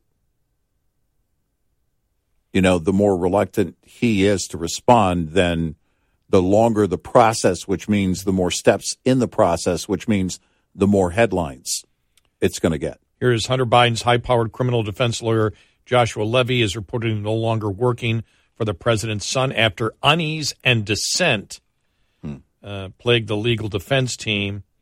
He was hired to work on opposing congressional investigations that seek to reveal the complexities of the family business schemes. The attorney was, and is no longer representing the Biden family business member, the New York Times reported yesterday. He's removed himself from the case, reportedly due to infighting within Hunter's legal team, and specifically Abe Lowell, who was hired in December to defend Hunter and the Biden family from 9 congressional probes, including money laundering and wire fraud. In the past, Lowell has represented high-profile individuals engulfed in political scandals, such as Bill Clinton. Levy was reportedly discontented with Lowell's legal strategies and feared that the tactics could flop. That's where you attack everybody else. Yeah, right. So the attacks and lawsuits and all that. In February, Lowell was part of an effort to send Rudy Giuliani, Tony Bobulinski, and 12 others litigation-hold letters to preserve laptop from hell records, a move seen by some critics as a public relations tactic to change a troubling narrative for the Biden family, which didn't work. And we actually questioned that. We went, what are you doing? Mike Davis, founder and president of the pro-Trump Article 3 Project, told Breitbart News those letters were a desperate, frivolous, and laughable effort that would hurt the family's legal position because the lawsuit will lead to discovery, as we said, a legal process by which Hunter would be deposed on camera. And we said, you're not going to go after these guys. What do you mean? And we just we talked about the stupid moves of the legal team, right? And and now boom. So we'll see where that all goes. Yeah, it'll be interesting. We live in interesting times, do we not? Listen, I love it. It makes a tremendously enjoyable job even more enjoyable. I didn't even have to go out and get a law degree.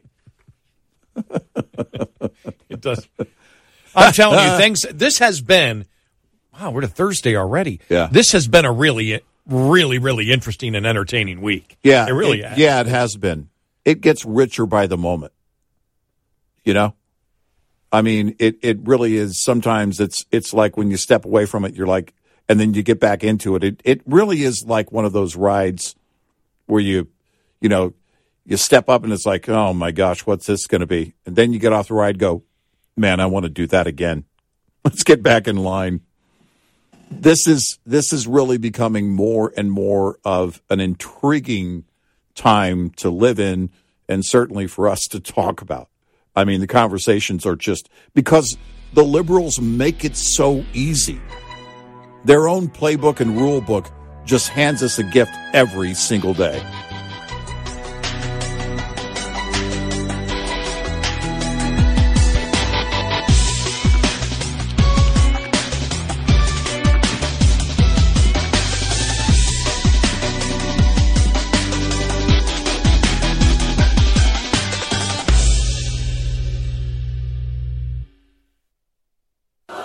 The IRS, the world's most... You're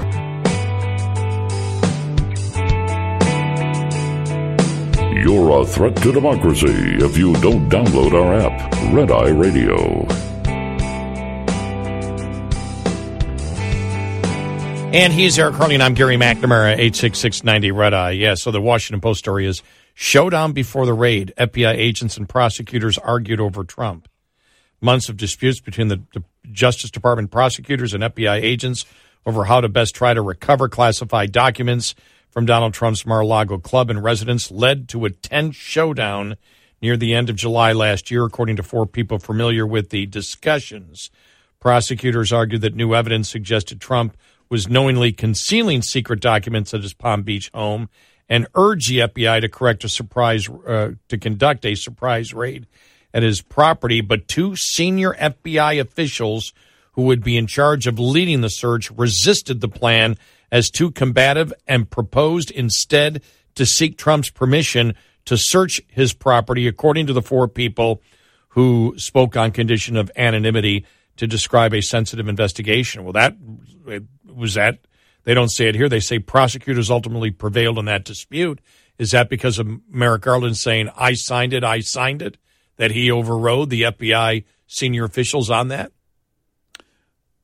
It's what it sounds like to me if the story is accurate and true from the Washington Post. Yeah, so we'll... I'd love to know who those senior officials are at the FBI that wanted to work this out through Trump and not conduct the raid. And, well, the thing is, hindsight now, when you see the courtesy they extended the president, when it was found in multiple places, right?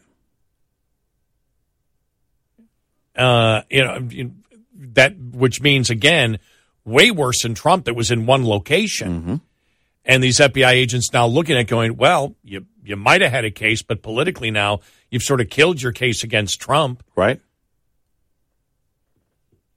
Because you gave incredible courtesy where you had the lawyers for Biden.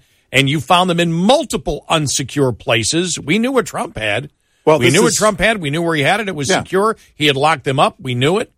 And if you're paying attention to the hearings, the points that are being made, that were made yesterday with Merrick Garland up there, again, I think Tom Cotton and Ted Cruz did a great job. Blackburn, I think, did a great job in pointing out the very clear bias that Merrick Garland has as the Attorney General, and you can point to this story here and see that, and you ask the right question, and that is, well, is that the point that Merrick Garland is stepping up and boasting at the podium that day? I signed off on this. This is me. He said yesterday he came off as Uncle Leo. In fact, I do have the Ted Cruz questioning of Merrick Garland yesterday. This is at the Senate Judiciary Committee hearing, and they covered. I mean, their lot was covered, but this was Ted Cruz. Oh, I told just to alert the members, and Senator Cruz is next. Thank you, Mr. Chairman. General, welcome. Thank you. As you know, as I observed at your confirmation hearing, you had built a long record on the Federal Court of Appeals and a reputation of being relatively nonpartisan. And so I had hopes that your tenure as Attorney General would continue that record. I have to say I'm deeply disappointed in what the last 2 years have shown. In my judgment, the Department of Justice has been politicized to the greatest extent I've ever seen in this country. And it has done a discredit to the Department of Justice, to the FBI, and to the administration of law in this country. Let me start with a simple question. General Garland, is it a federal crime to protest outside of a judge's home with the intent of influencing that judge as to a pending case? The answer to that is yes, but I also want to at least respond to your characterization of the department, which sure. I vigorously disagree with. I believe the men and women of the department pursue their work every single day in a nonpartisan and an appropriate General way. Garland, there are thousands of men and women who do that. And I'll tell you, I hear from prosecutors at the Department of Justice. I hear from agents at the FBI who are angry that it is treated as the enforcement arm for the DNC instead of upholding the law in a fair and even-handed manner. So you are right. There are thousands of men and women that are doing the job, but it is the political leadership that you're responsible for. So you just said, yes, it's a crime to protest at the home of a judge. Same goes for jurors, by the way, with the intent of influencing a case. But in the wake of the leak of the Dobbs decision, when rioters descended on the homes of 6 Supreme Court justices, night after night after night, you did nothing. The department did nothing. When extremist groups like Ruth Sent Us and Jane's Revenge openly organized campaigns of harassment at the homes of justices, you sat on your hands. When these same groups posted online information about where the justices worship, or their home addresses, or where their kids went to school, you again sat on your hands and did nothing. Your failure to act to protect the safety of the justices and their families was an obvious product of political bias. You agree with Roe versus Wade. You disagree with the Dobbs decision.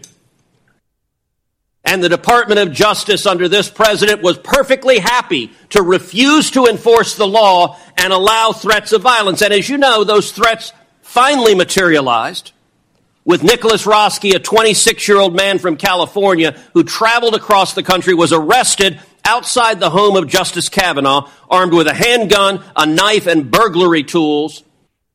And he said he came there to kill Justice Kavanaugh because he was enraged by the leaked opinion.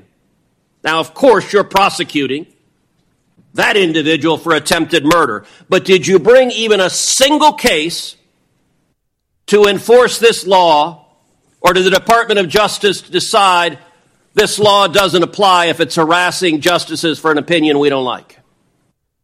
When the Dobbs draft was leaked, I did something no Attorney General in the history of the department had ever done before. For the first time in history, I ordered United States Marshals 24/7 to defend every residence of every justice. So Garland, as a judge, you're familiar with asking counsel to answer a question. Has the Department of Justice enforced this statute? Have you brought a single case against any of these protesters threatening the justices under 18 U.S.C. Section 1507? Have you brought even one? Senator, you asked me whether I sat on my hands, and quite the opposite. I sent 70 United States Marshals. Let me try again. Has the Department of Justice brought even a single case under this statute? It's a yes, no question. It's not a give a speech on the other things you did.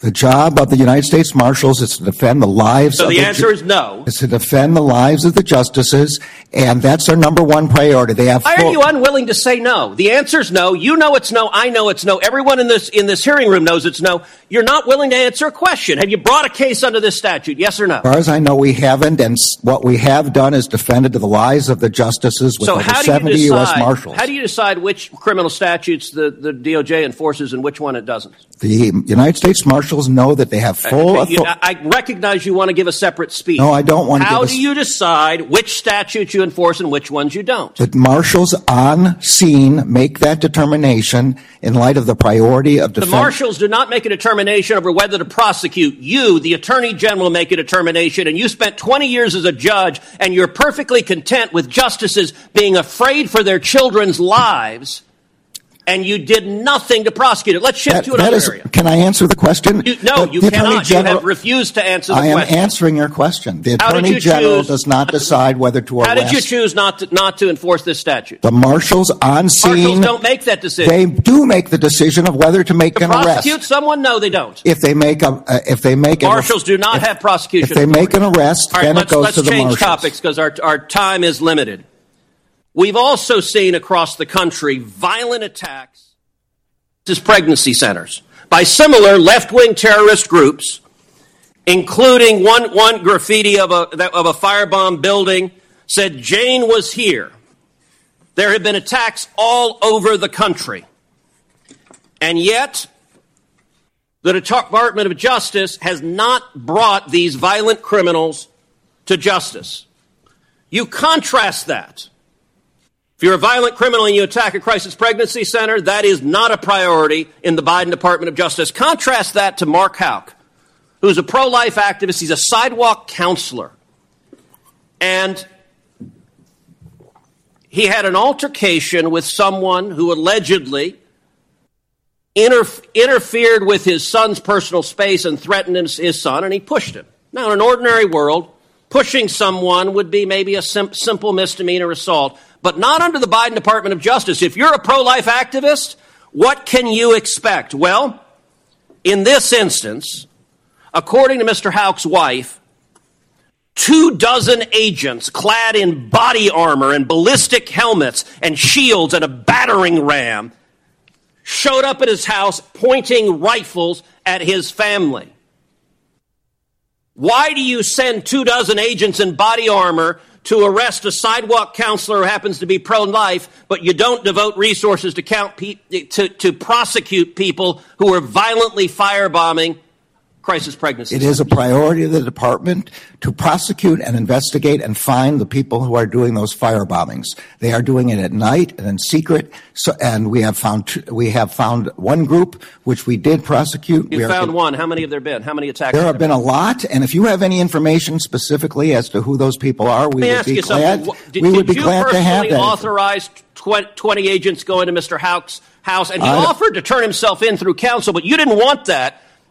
The Department of Justice wanted to make a show of it. Did you personally authorize it? And do you want to apologize to Mrs. Houck and her 7 children for being terrorized? The decisions about how to do that are made at the level of the FBI. Okay, and so you see where this was where this was going, and obviously, and Tom Cotton actually broke down the Mark Houck story. He actually did went through the entire thing and said the Philadelphia prosecutor wouldn't prosecute. Right. The Democrat prosecutor. They wouldn't do it. Right. That local prosecutors wanted nothing to do with it, and this is where because they viewed it and they said, okay, this was a threat to his son, and so when the Justice Department told him they were going after they were going to go after him, he said, well, I'll turn myself in.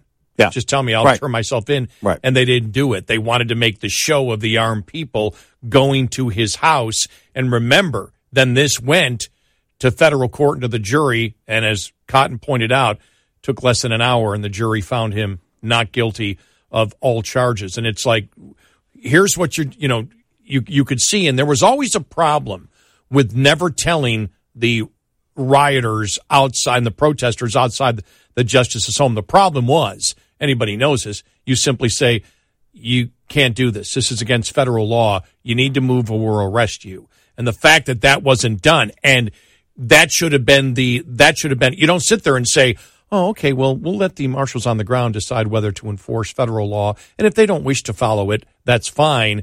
You're the Attorney General. These are, this was a leak, unprecedented in the Supreme Court, unprecedented. The protesters at their house, the doxing of the Supreme Court justices, absolutely against federal law. You should have laid down the law and said either leave now or every one of you is arrested. Well, and they didn't do that. In one sentence, he's defending the countless men and women of the Department of Justice, and then he's throwing them under the bus, saying, well, the marshals need to do that basically on the ground. Right. They need to start. Well, they're not responsible for prosecution. Yeah, and Tom Cotton also later broke it down as to how easy it is in terms of finding the individuals because their social media's filled with it. Right.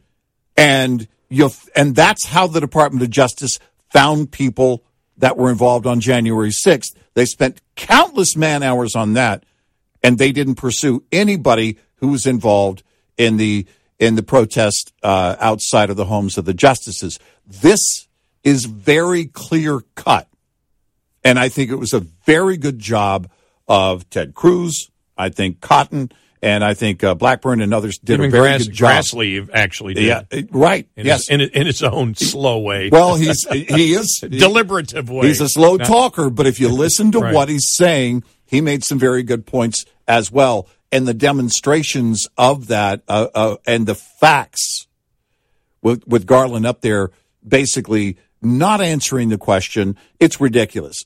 I'm sorry, U.S. Marshals don't decide prosecution.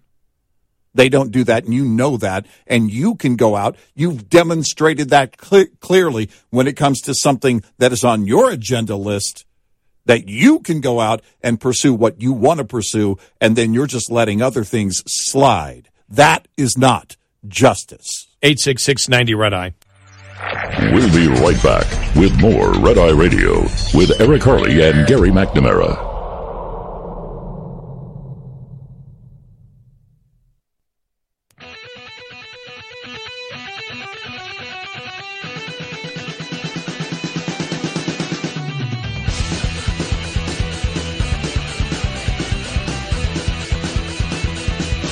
It's Red Eye Radio. He is Eric Hurley, and I'm Gary McNamara, 866-90 Red Eye. Now, the San Francisco City Council complaining that if they have to pay $5 million in reparation,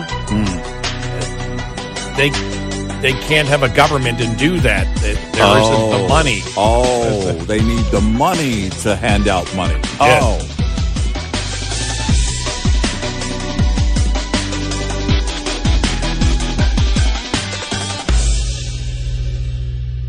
This is Red Eye Radio on Westwood One.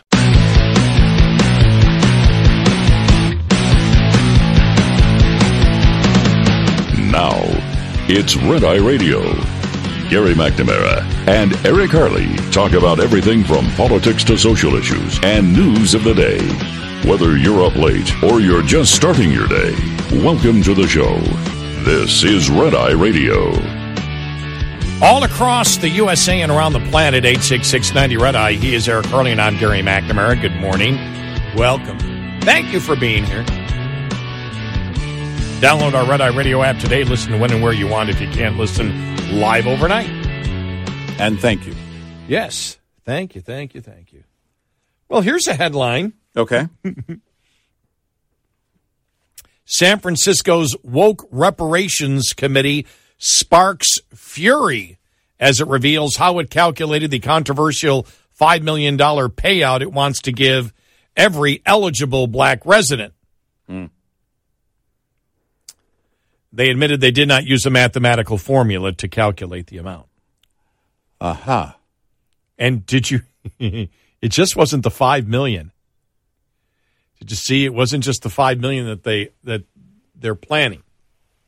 It's $5 million plus complete debt forgiveness and a guaranteed income of $97,000 a year.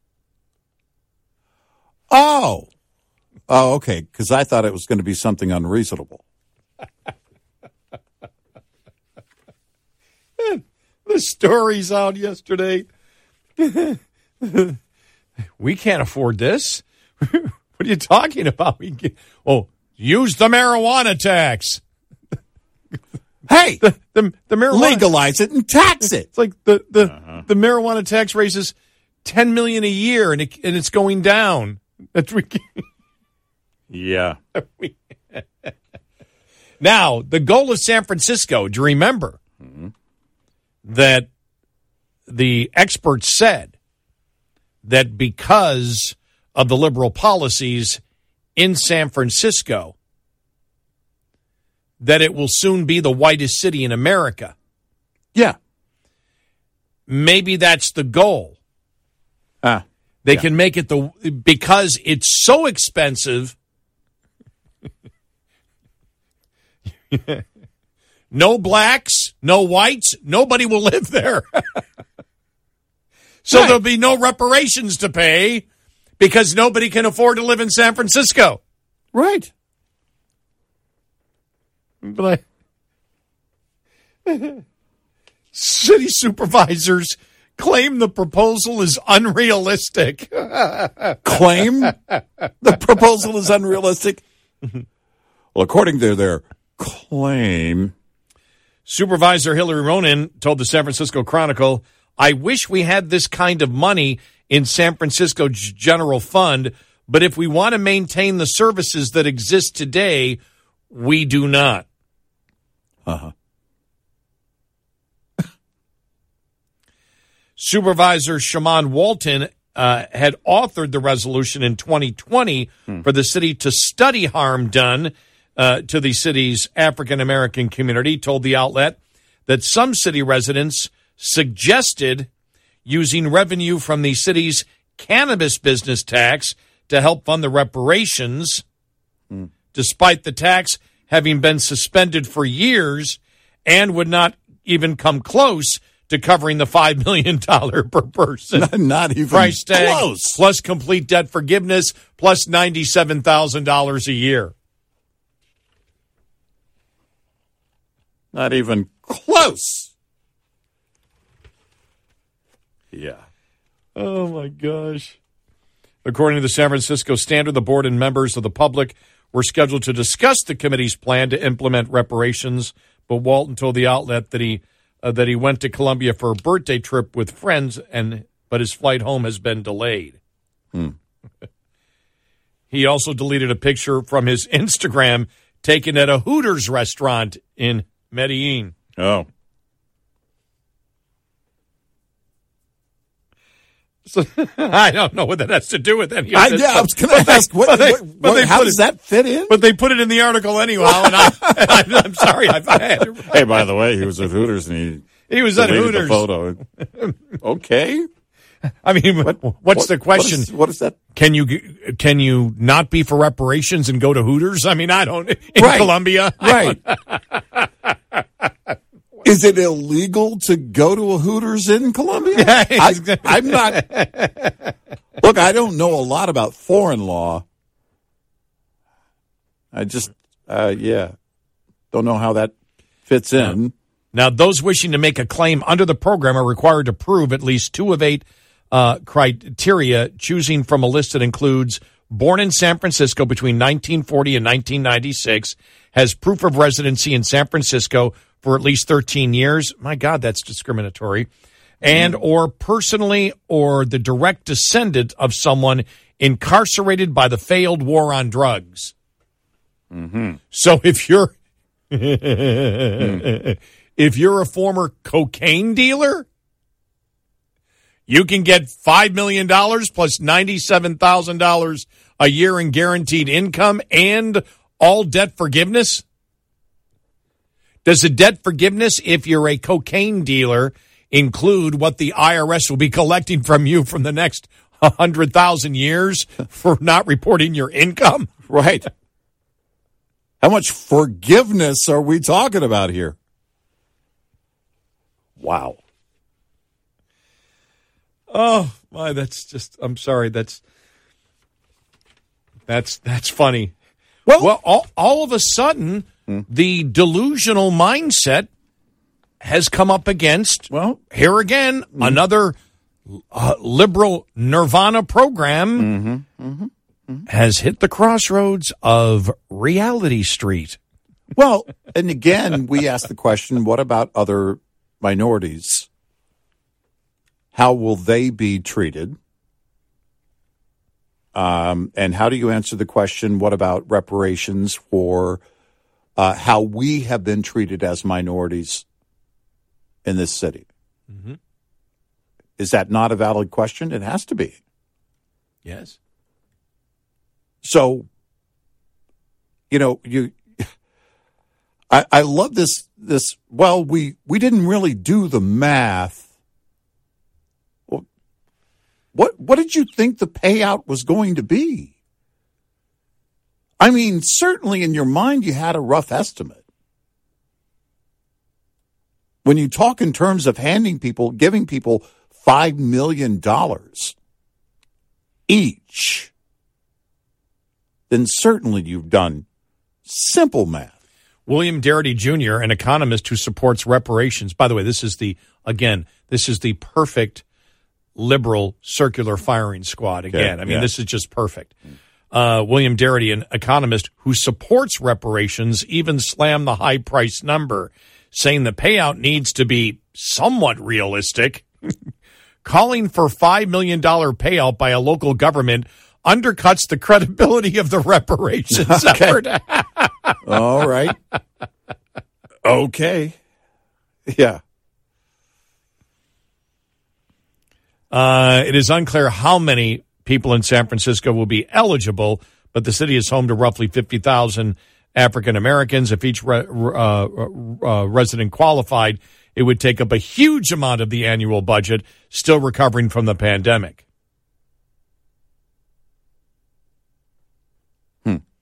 To qualify, now this is really interesting. To qualify, residents need to have identified as black. Now, does this mean if Rachel Dolezal has lived in San Francisco for the proper amount of time, whatever is... And at least be 18 years old.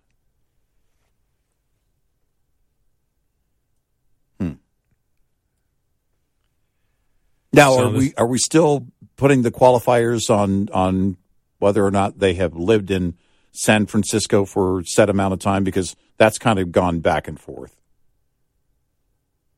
You know, we want people to come here, come back to California. So, well, there's been a few plans. Right. You know, that the San Francisco plan wasn't that the other plan that had come up. I think that was were they talking about that in Los Angeles? Mm-hmm. That the reparations program should not be limited to state residents because people are moving because the cost of living is so high. They're leaving the state. They're leaving the state. So the goal should be to pay people to come back into the state. Yeah. Because we had suggested the overall plan we thought the Red Eye Radio plan was the best plan. Mm-hmm. $5 million to each eligible person, mm-hmm. $97,000 a year mm-hmm. In unlimited pay, mm-hmm. all debt forgiveness. Yeah. And it should apply across the board in California. Yeah. That would seem to be fair. Excuse me. Quote, fair, end of quote. Yes.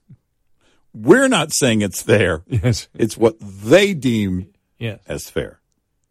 Now, we believe in federalism where states should be able to make these decisions. On top of this, after the reparations, double free health care for everyone. Whatever the hospital bill is, you double that. You make a payment to the hospital and to the patient. Oh, I see what you mean. Why? Yeah. Because you're California and you have unlimited wealth. Because, Gary, it's the right thing to do. Because it's the right thing to do. Free food for everyone, including Surfer Boy. Yes. Whatever happened to him? I'm going to go look and see whatever happened to Surfer. Remember Sean? Well, I don't know, but that whatever he was getting, what was it, $200-300 a month? Yeah. Man, with inflation. Yeah, it's nothing now. It's nothing. And look whatever happened to. Remember when he went on Hannity? Yeah. Hannity said, I can get you a job right now for like $80,000. Driving a truck. No, it's okay. I want to be beach bum and collect. Yeah. I want to play in my band. Maybe his band is touring. Oh, I remember a couple of years ago. I think I mentioned this on the air. I actually heard some recordings of the band. It wasn't bad. Oh, okay. It was like, oh, okay. All right. I figured it was going to be more, like Surfer. I don't know. I was expecting a couple of gnarlies in there or whatever. But yeah. Remember, I'd never forget when he was on Hannity. Mm-hmm. And it was like, no, he's being offered a job, and it's like, no, I don't want a job. I don't want a job. But with inflation, and now he's in the mainstream. No, he was quiet quitting before anybody knew what quiet quitting was. He didn't even have anything to quiet quit from. He was quiet quitting a job he didn't have.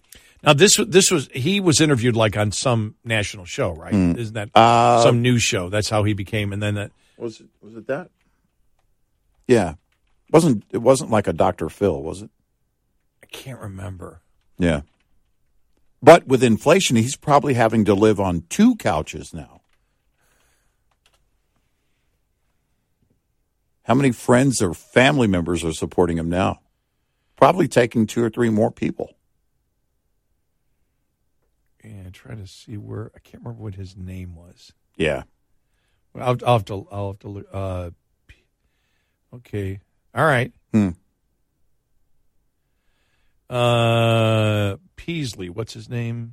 Peasley says right here, Fox LA. Whatever happened to Surfer Dude? Some 15 years later, want to know what happened to Surfer Dude with so many people around the world to recognize. Still surfing now, a 35-year-old husband and father who has capitalized on his internet fame with a business opportunity called Get Pitted Surf and Snow. Okay, they said 15 years later. That wasn't 15. That wasn't the same guy. That's not the guy. That's not the same. That's not the guy. No, it's not the same guy. Yeah, because in California there are millions of surfer dudes. So yeah, yeah, that's not him. That's not the guy that was on Hannity.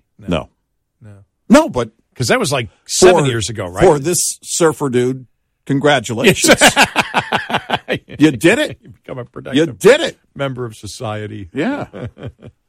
Yeah. I did see an interview with Laird Hamilton. You know, about and what's his wife's name? Gabrielle Reese. Oh yeah, yeah. And she was talking about being married to a surfer, but he cashed out. Yeah. That's a whole different level. He wasn't a surfer dude. He was a professional surfer and one of the probably one of the best ever. Yeah, you could easily. I think you could make that easily argument. Say that. The best ever. You could definitely make that argument. So he has a couple of million. Yeah. Got a little bit. Yeah. All right. 866-90-RED-I. Hi, I'm Jen Loomis, a transport safety expert at JJ Keller, and I'm here to share a tip on compliance, safety, accountability. At the core of compliance, safety, accountability, or CSA, is FMCSA's Safety Measurement System, or SMS. The SMS uses 7 safety improvement categories called BASICs to examine a carrier's on-road performance and potential crash risk. The categories of BASICs are unsafe driving, hours of service compliance, driver fitness, controlled substances and alcohol, vehicle maintenance, hazardous materials compliance, and crash indicator. Under FMCSA's old measurement system, carrier performance was assessed in only 4 broad categories. Violations or crashes that have occurred within the previous 24 months of performance data are included in CSA calculations, but more recent events are weighted more heavily than older events. Violations or crashes that have happened within the past 6 months are weighted 33% more than events that occurred 6 to 12 months ago. And violations that are older than a year are weighted 66% less than recent violations. This allows a carrier to improve their CSA score gradually as they see fewer and fewer violations. This tip was brought to you by J.J. Keller & Associates. Visit us at jjkeller.com. Lines open for your calls. 866-90-RED-I on Red Eye Radio.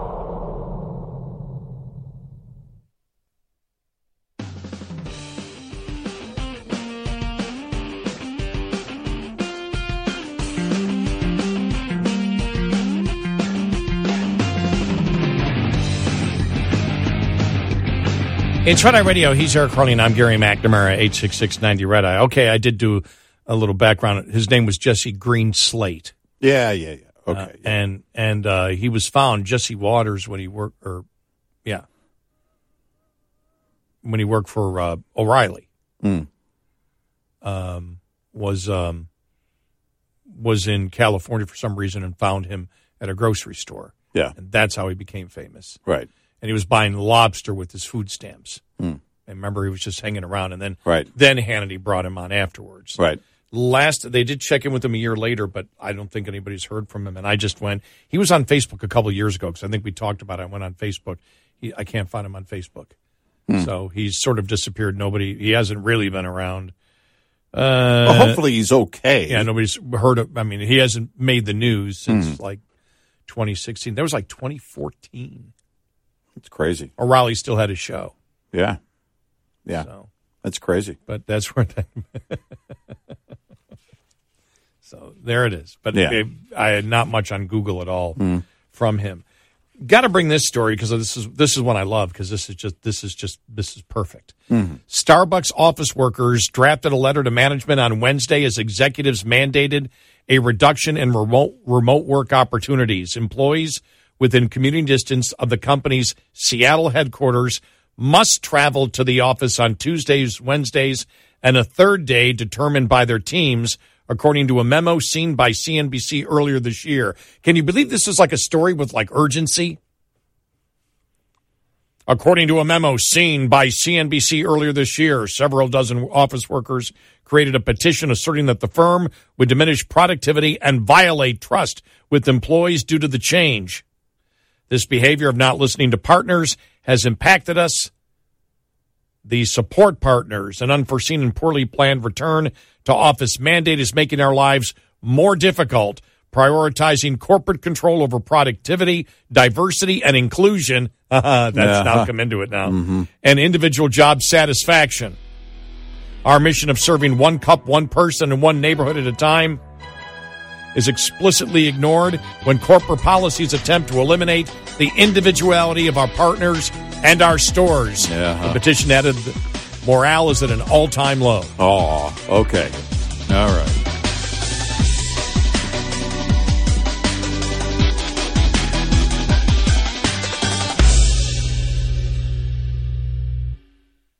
And get a word in edgewise. Eric Harley and Gary McNamara on Red Eye Radio.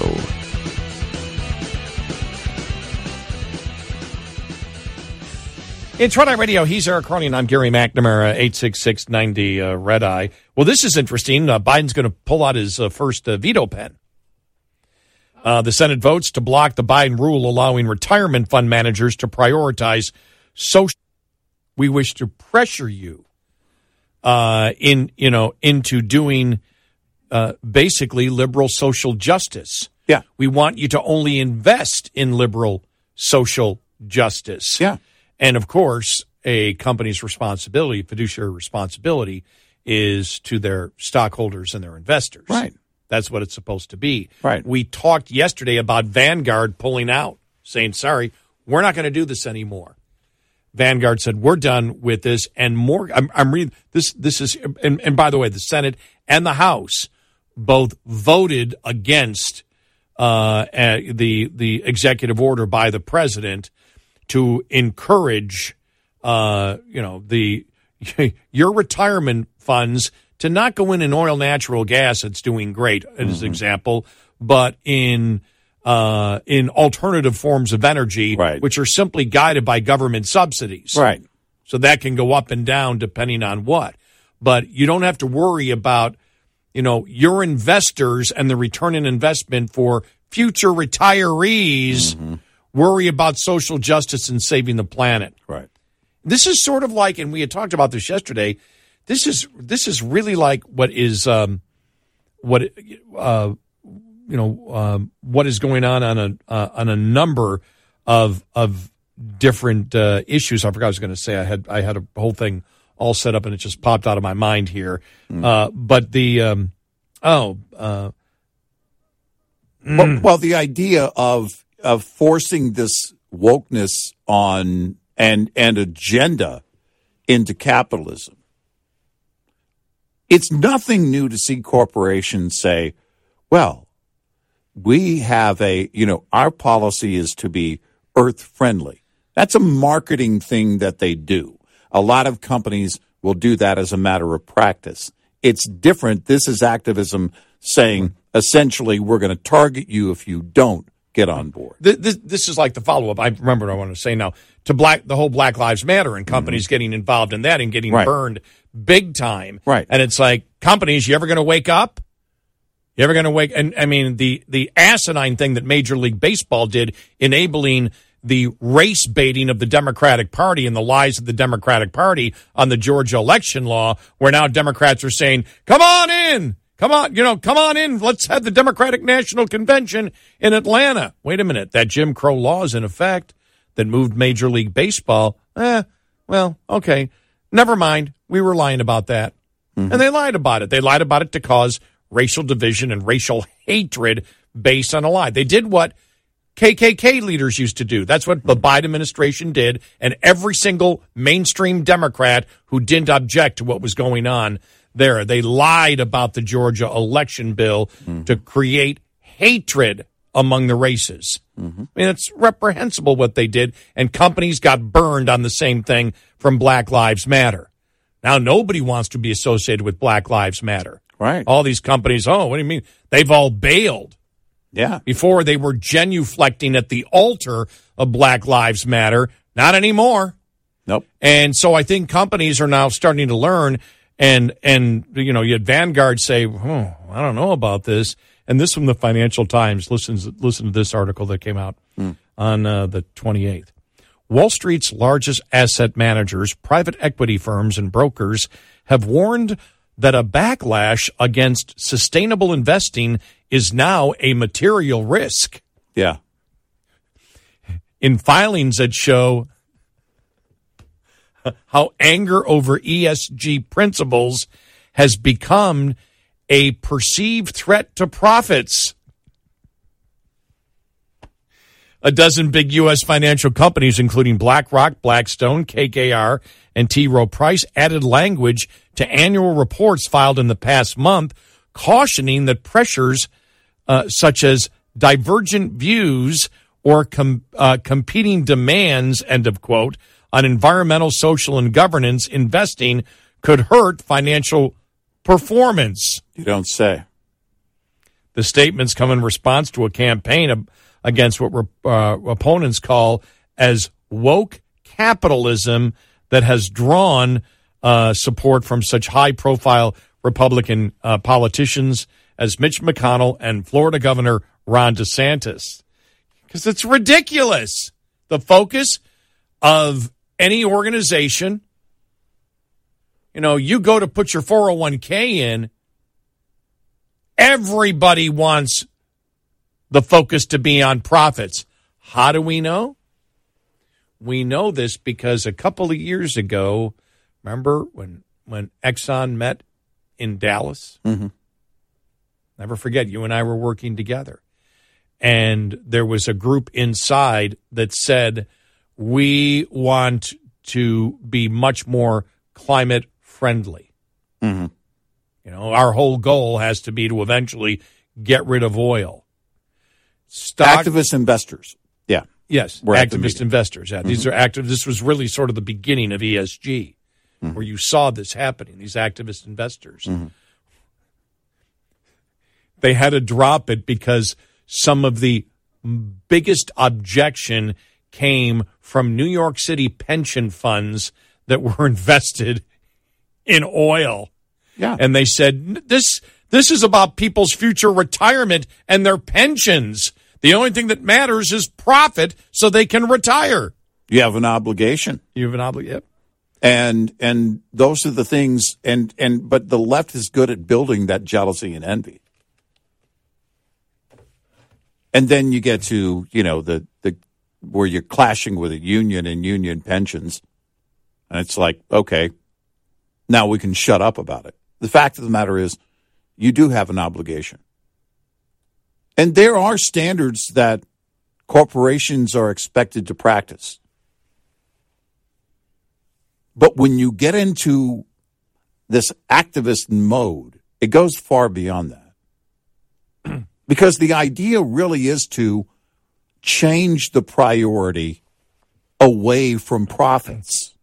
Yeah. Then you're not a business.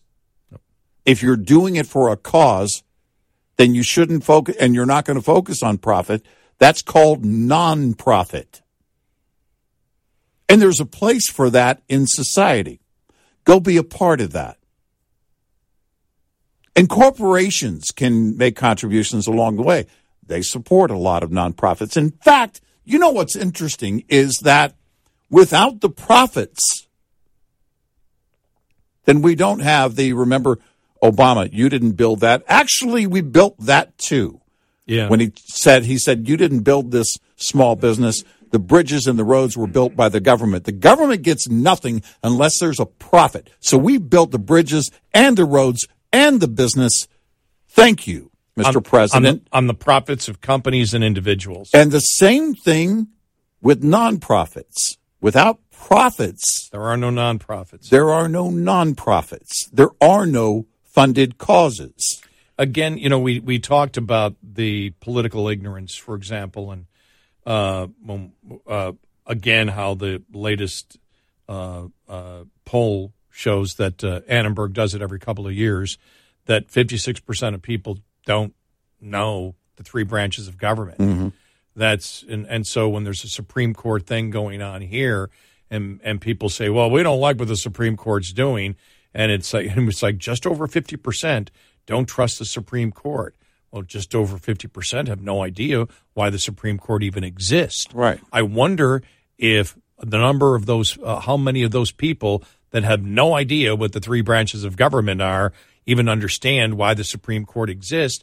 And we have economic illiteracy and ignorance, too. Mm-hmm. People have no idea how economies work. Right. They have no idea how economics works. They come up with a little thing in their mind.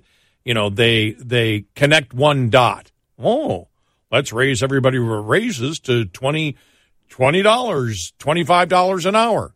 All right. And then you have more money, and then you spend it, and then the economy improves. Okay. No, there's more to it. No, I'm stopping there. Don't give me any more.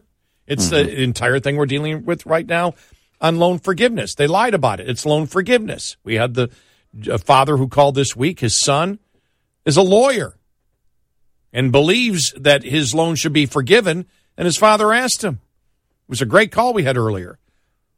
Well, who do you think is going to pay for it? Well, nobody. It's forgiven. Right.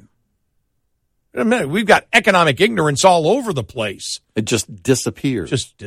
They just write, as Kramer said, they just write it off. Mm-hmm.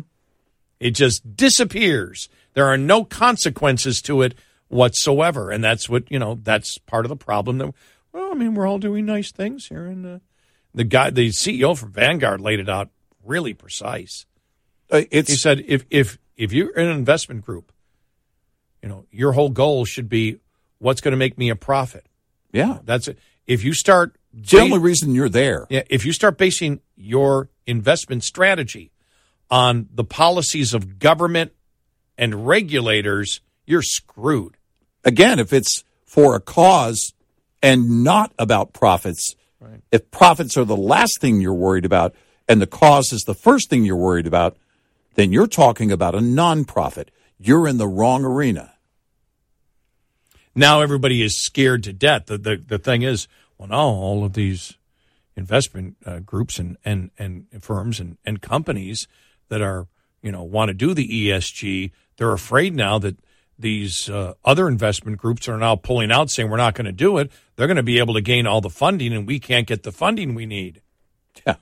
Duh. Right. Well, how do you think it works? What's happening is here, these people are telling the public the reality of it, that, hey, we'll make you a profit because here's what our goal is, to make you a profit. These people are saying, put your money with us and we'll be nice. Mm-hmm. And the people are putting it where they can get the profit. Right. Economics is starting to interfere with this. There's an incentive on this end, no incentive on this end. Economic incentive. And that's the thing, is that what they want you to believe is that you can have both. And that you should have both. That you can have your activism and your profits, and the profits won't be affected by the activism. Well, the fact of the matter is, you can't. You can't have both. It will affect the profits.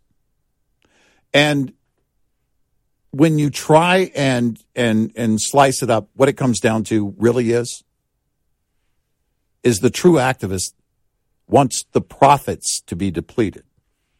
Look at this here. The disclosures follow several years of money managers when they began adding language to annual reports about the financial risks posed by pro-ESG advocates. Well, duh. Yeah. Well, where do you think it's going to go? What idiots. We're not worried about the profit margin, and that company is, and that could hurt us because we're not investing in things that will make us more money, and they are. That could be a problem that we need to discuss. Yeah. I mean, why, you idiot? I'm sorry. You're an idiot. You know, and that's it. I mean, it really comes down to it. The goal is about what?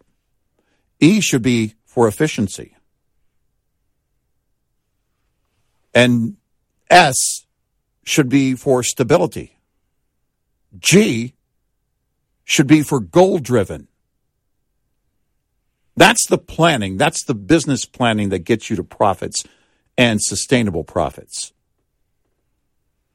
You know, you hear so much in the echo chamber that is social media. Well, we're striving for sustainable and sustainable and sustainable when they talk about whatever product they're talking about. When it comes to investments, sustainable should be related and right in front of growth. Yeah, but they never talk about having a sustainable economy. No. Yeah, that's my point. Sustainable should be in front of growth. Sustainable growth for a company. And then if you want to take your profits and put them toward your cause, go do it. Please go do it. That's your right to do so. 866-90-RED-I. Get in touch with Red Eye Radio, toll free at 866-90-RED-I. Progressive Commercial Insurance protects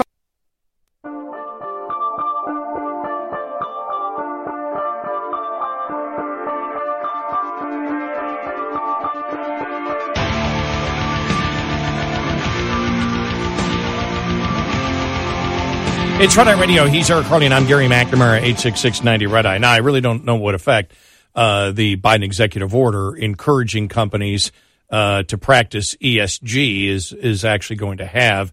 He's going to veto the bill today. By the way, the bipartisan bill to nix the executive order from Biden. The thing is, though, all the publicity on this, you see it over the last couple of days especially. You've got now there's more news on ESG and how companies are saying this isn't good. Right.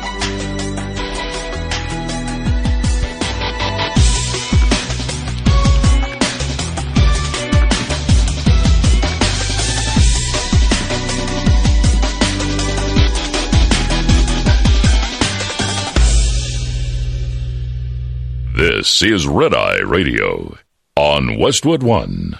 Welcome to Talkville, the ultimate Smallville rewatch podcast. Guest star Sarah Carter as Alicia Baker, although I didn't really work with her a lot.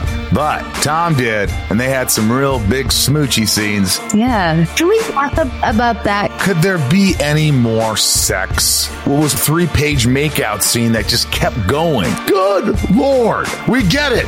They have chemistry. Jump in now or catch up on any of the past seasons of Talkville on YouTube or wherever you listen. The Bigger Pockets portfolio of podcasts are worthy of your investment. We're having a real conversation as real estate investors. New episodes available every day. It's important to buy where it makes money and not necessarily where you want to travel to. Bigger Pockets, On the Market, Rookie Real Estate, or Money Podcast. The purpose of flipping is to create more cash so then you can reinvest into other types of properties. The Bigger Pockets Podcast on YouTube or wherever you listen.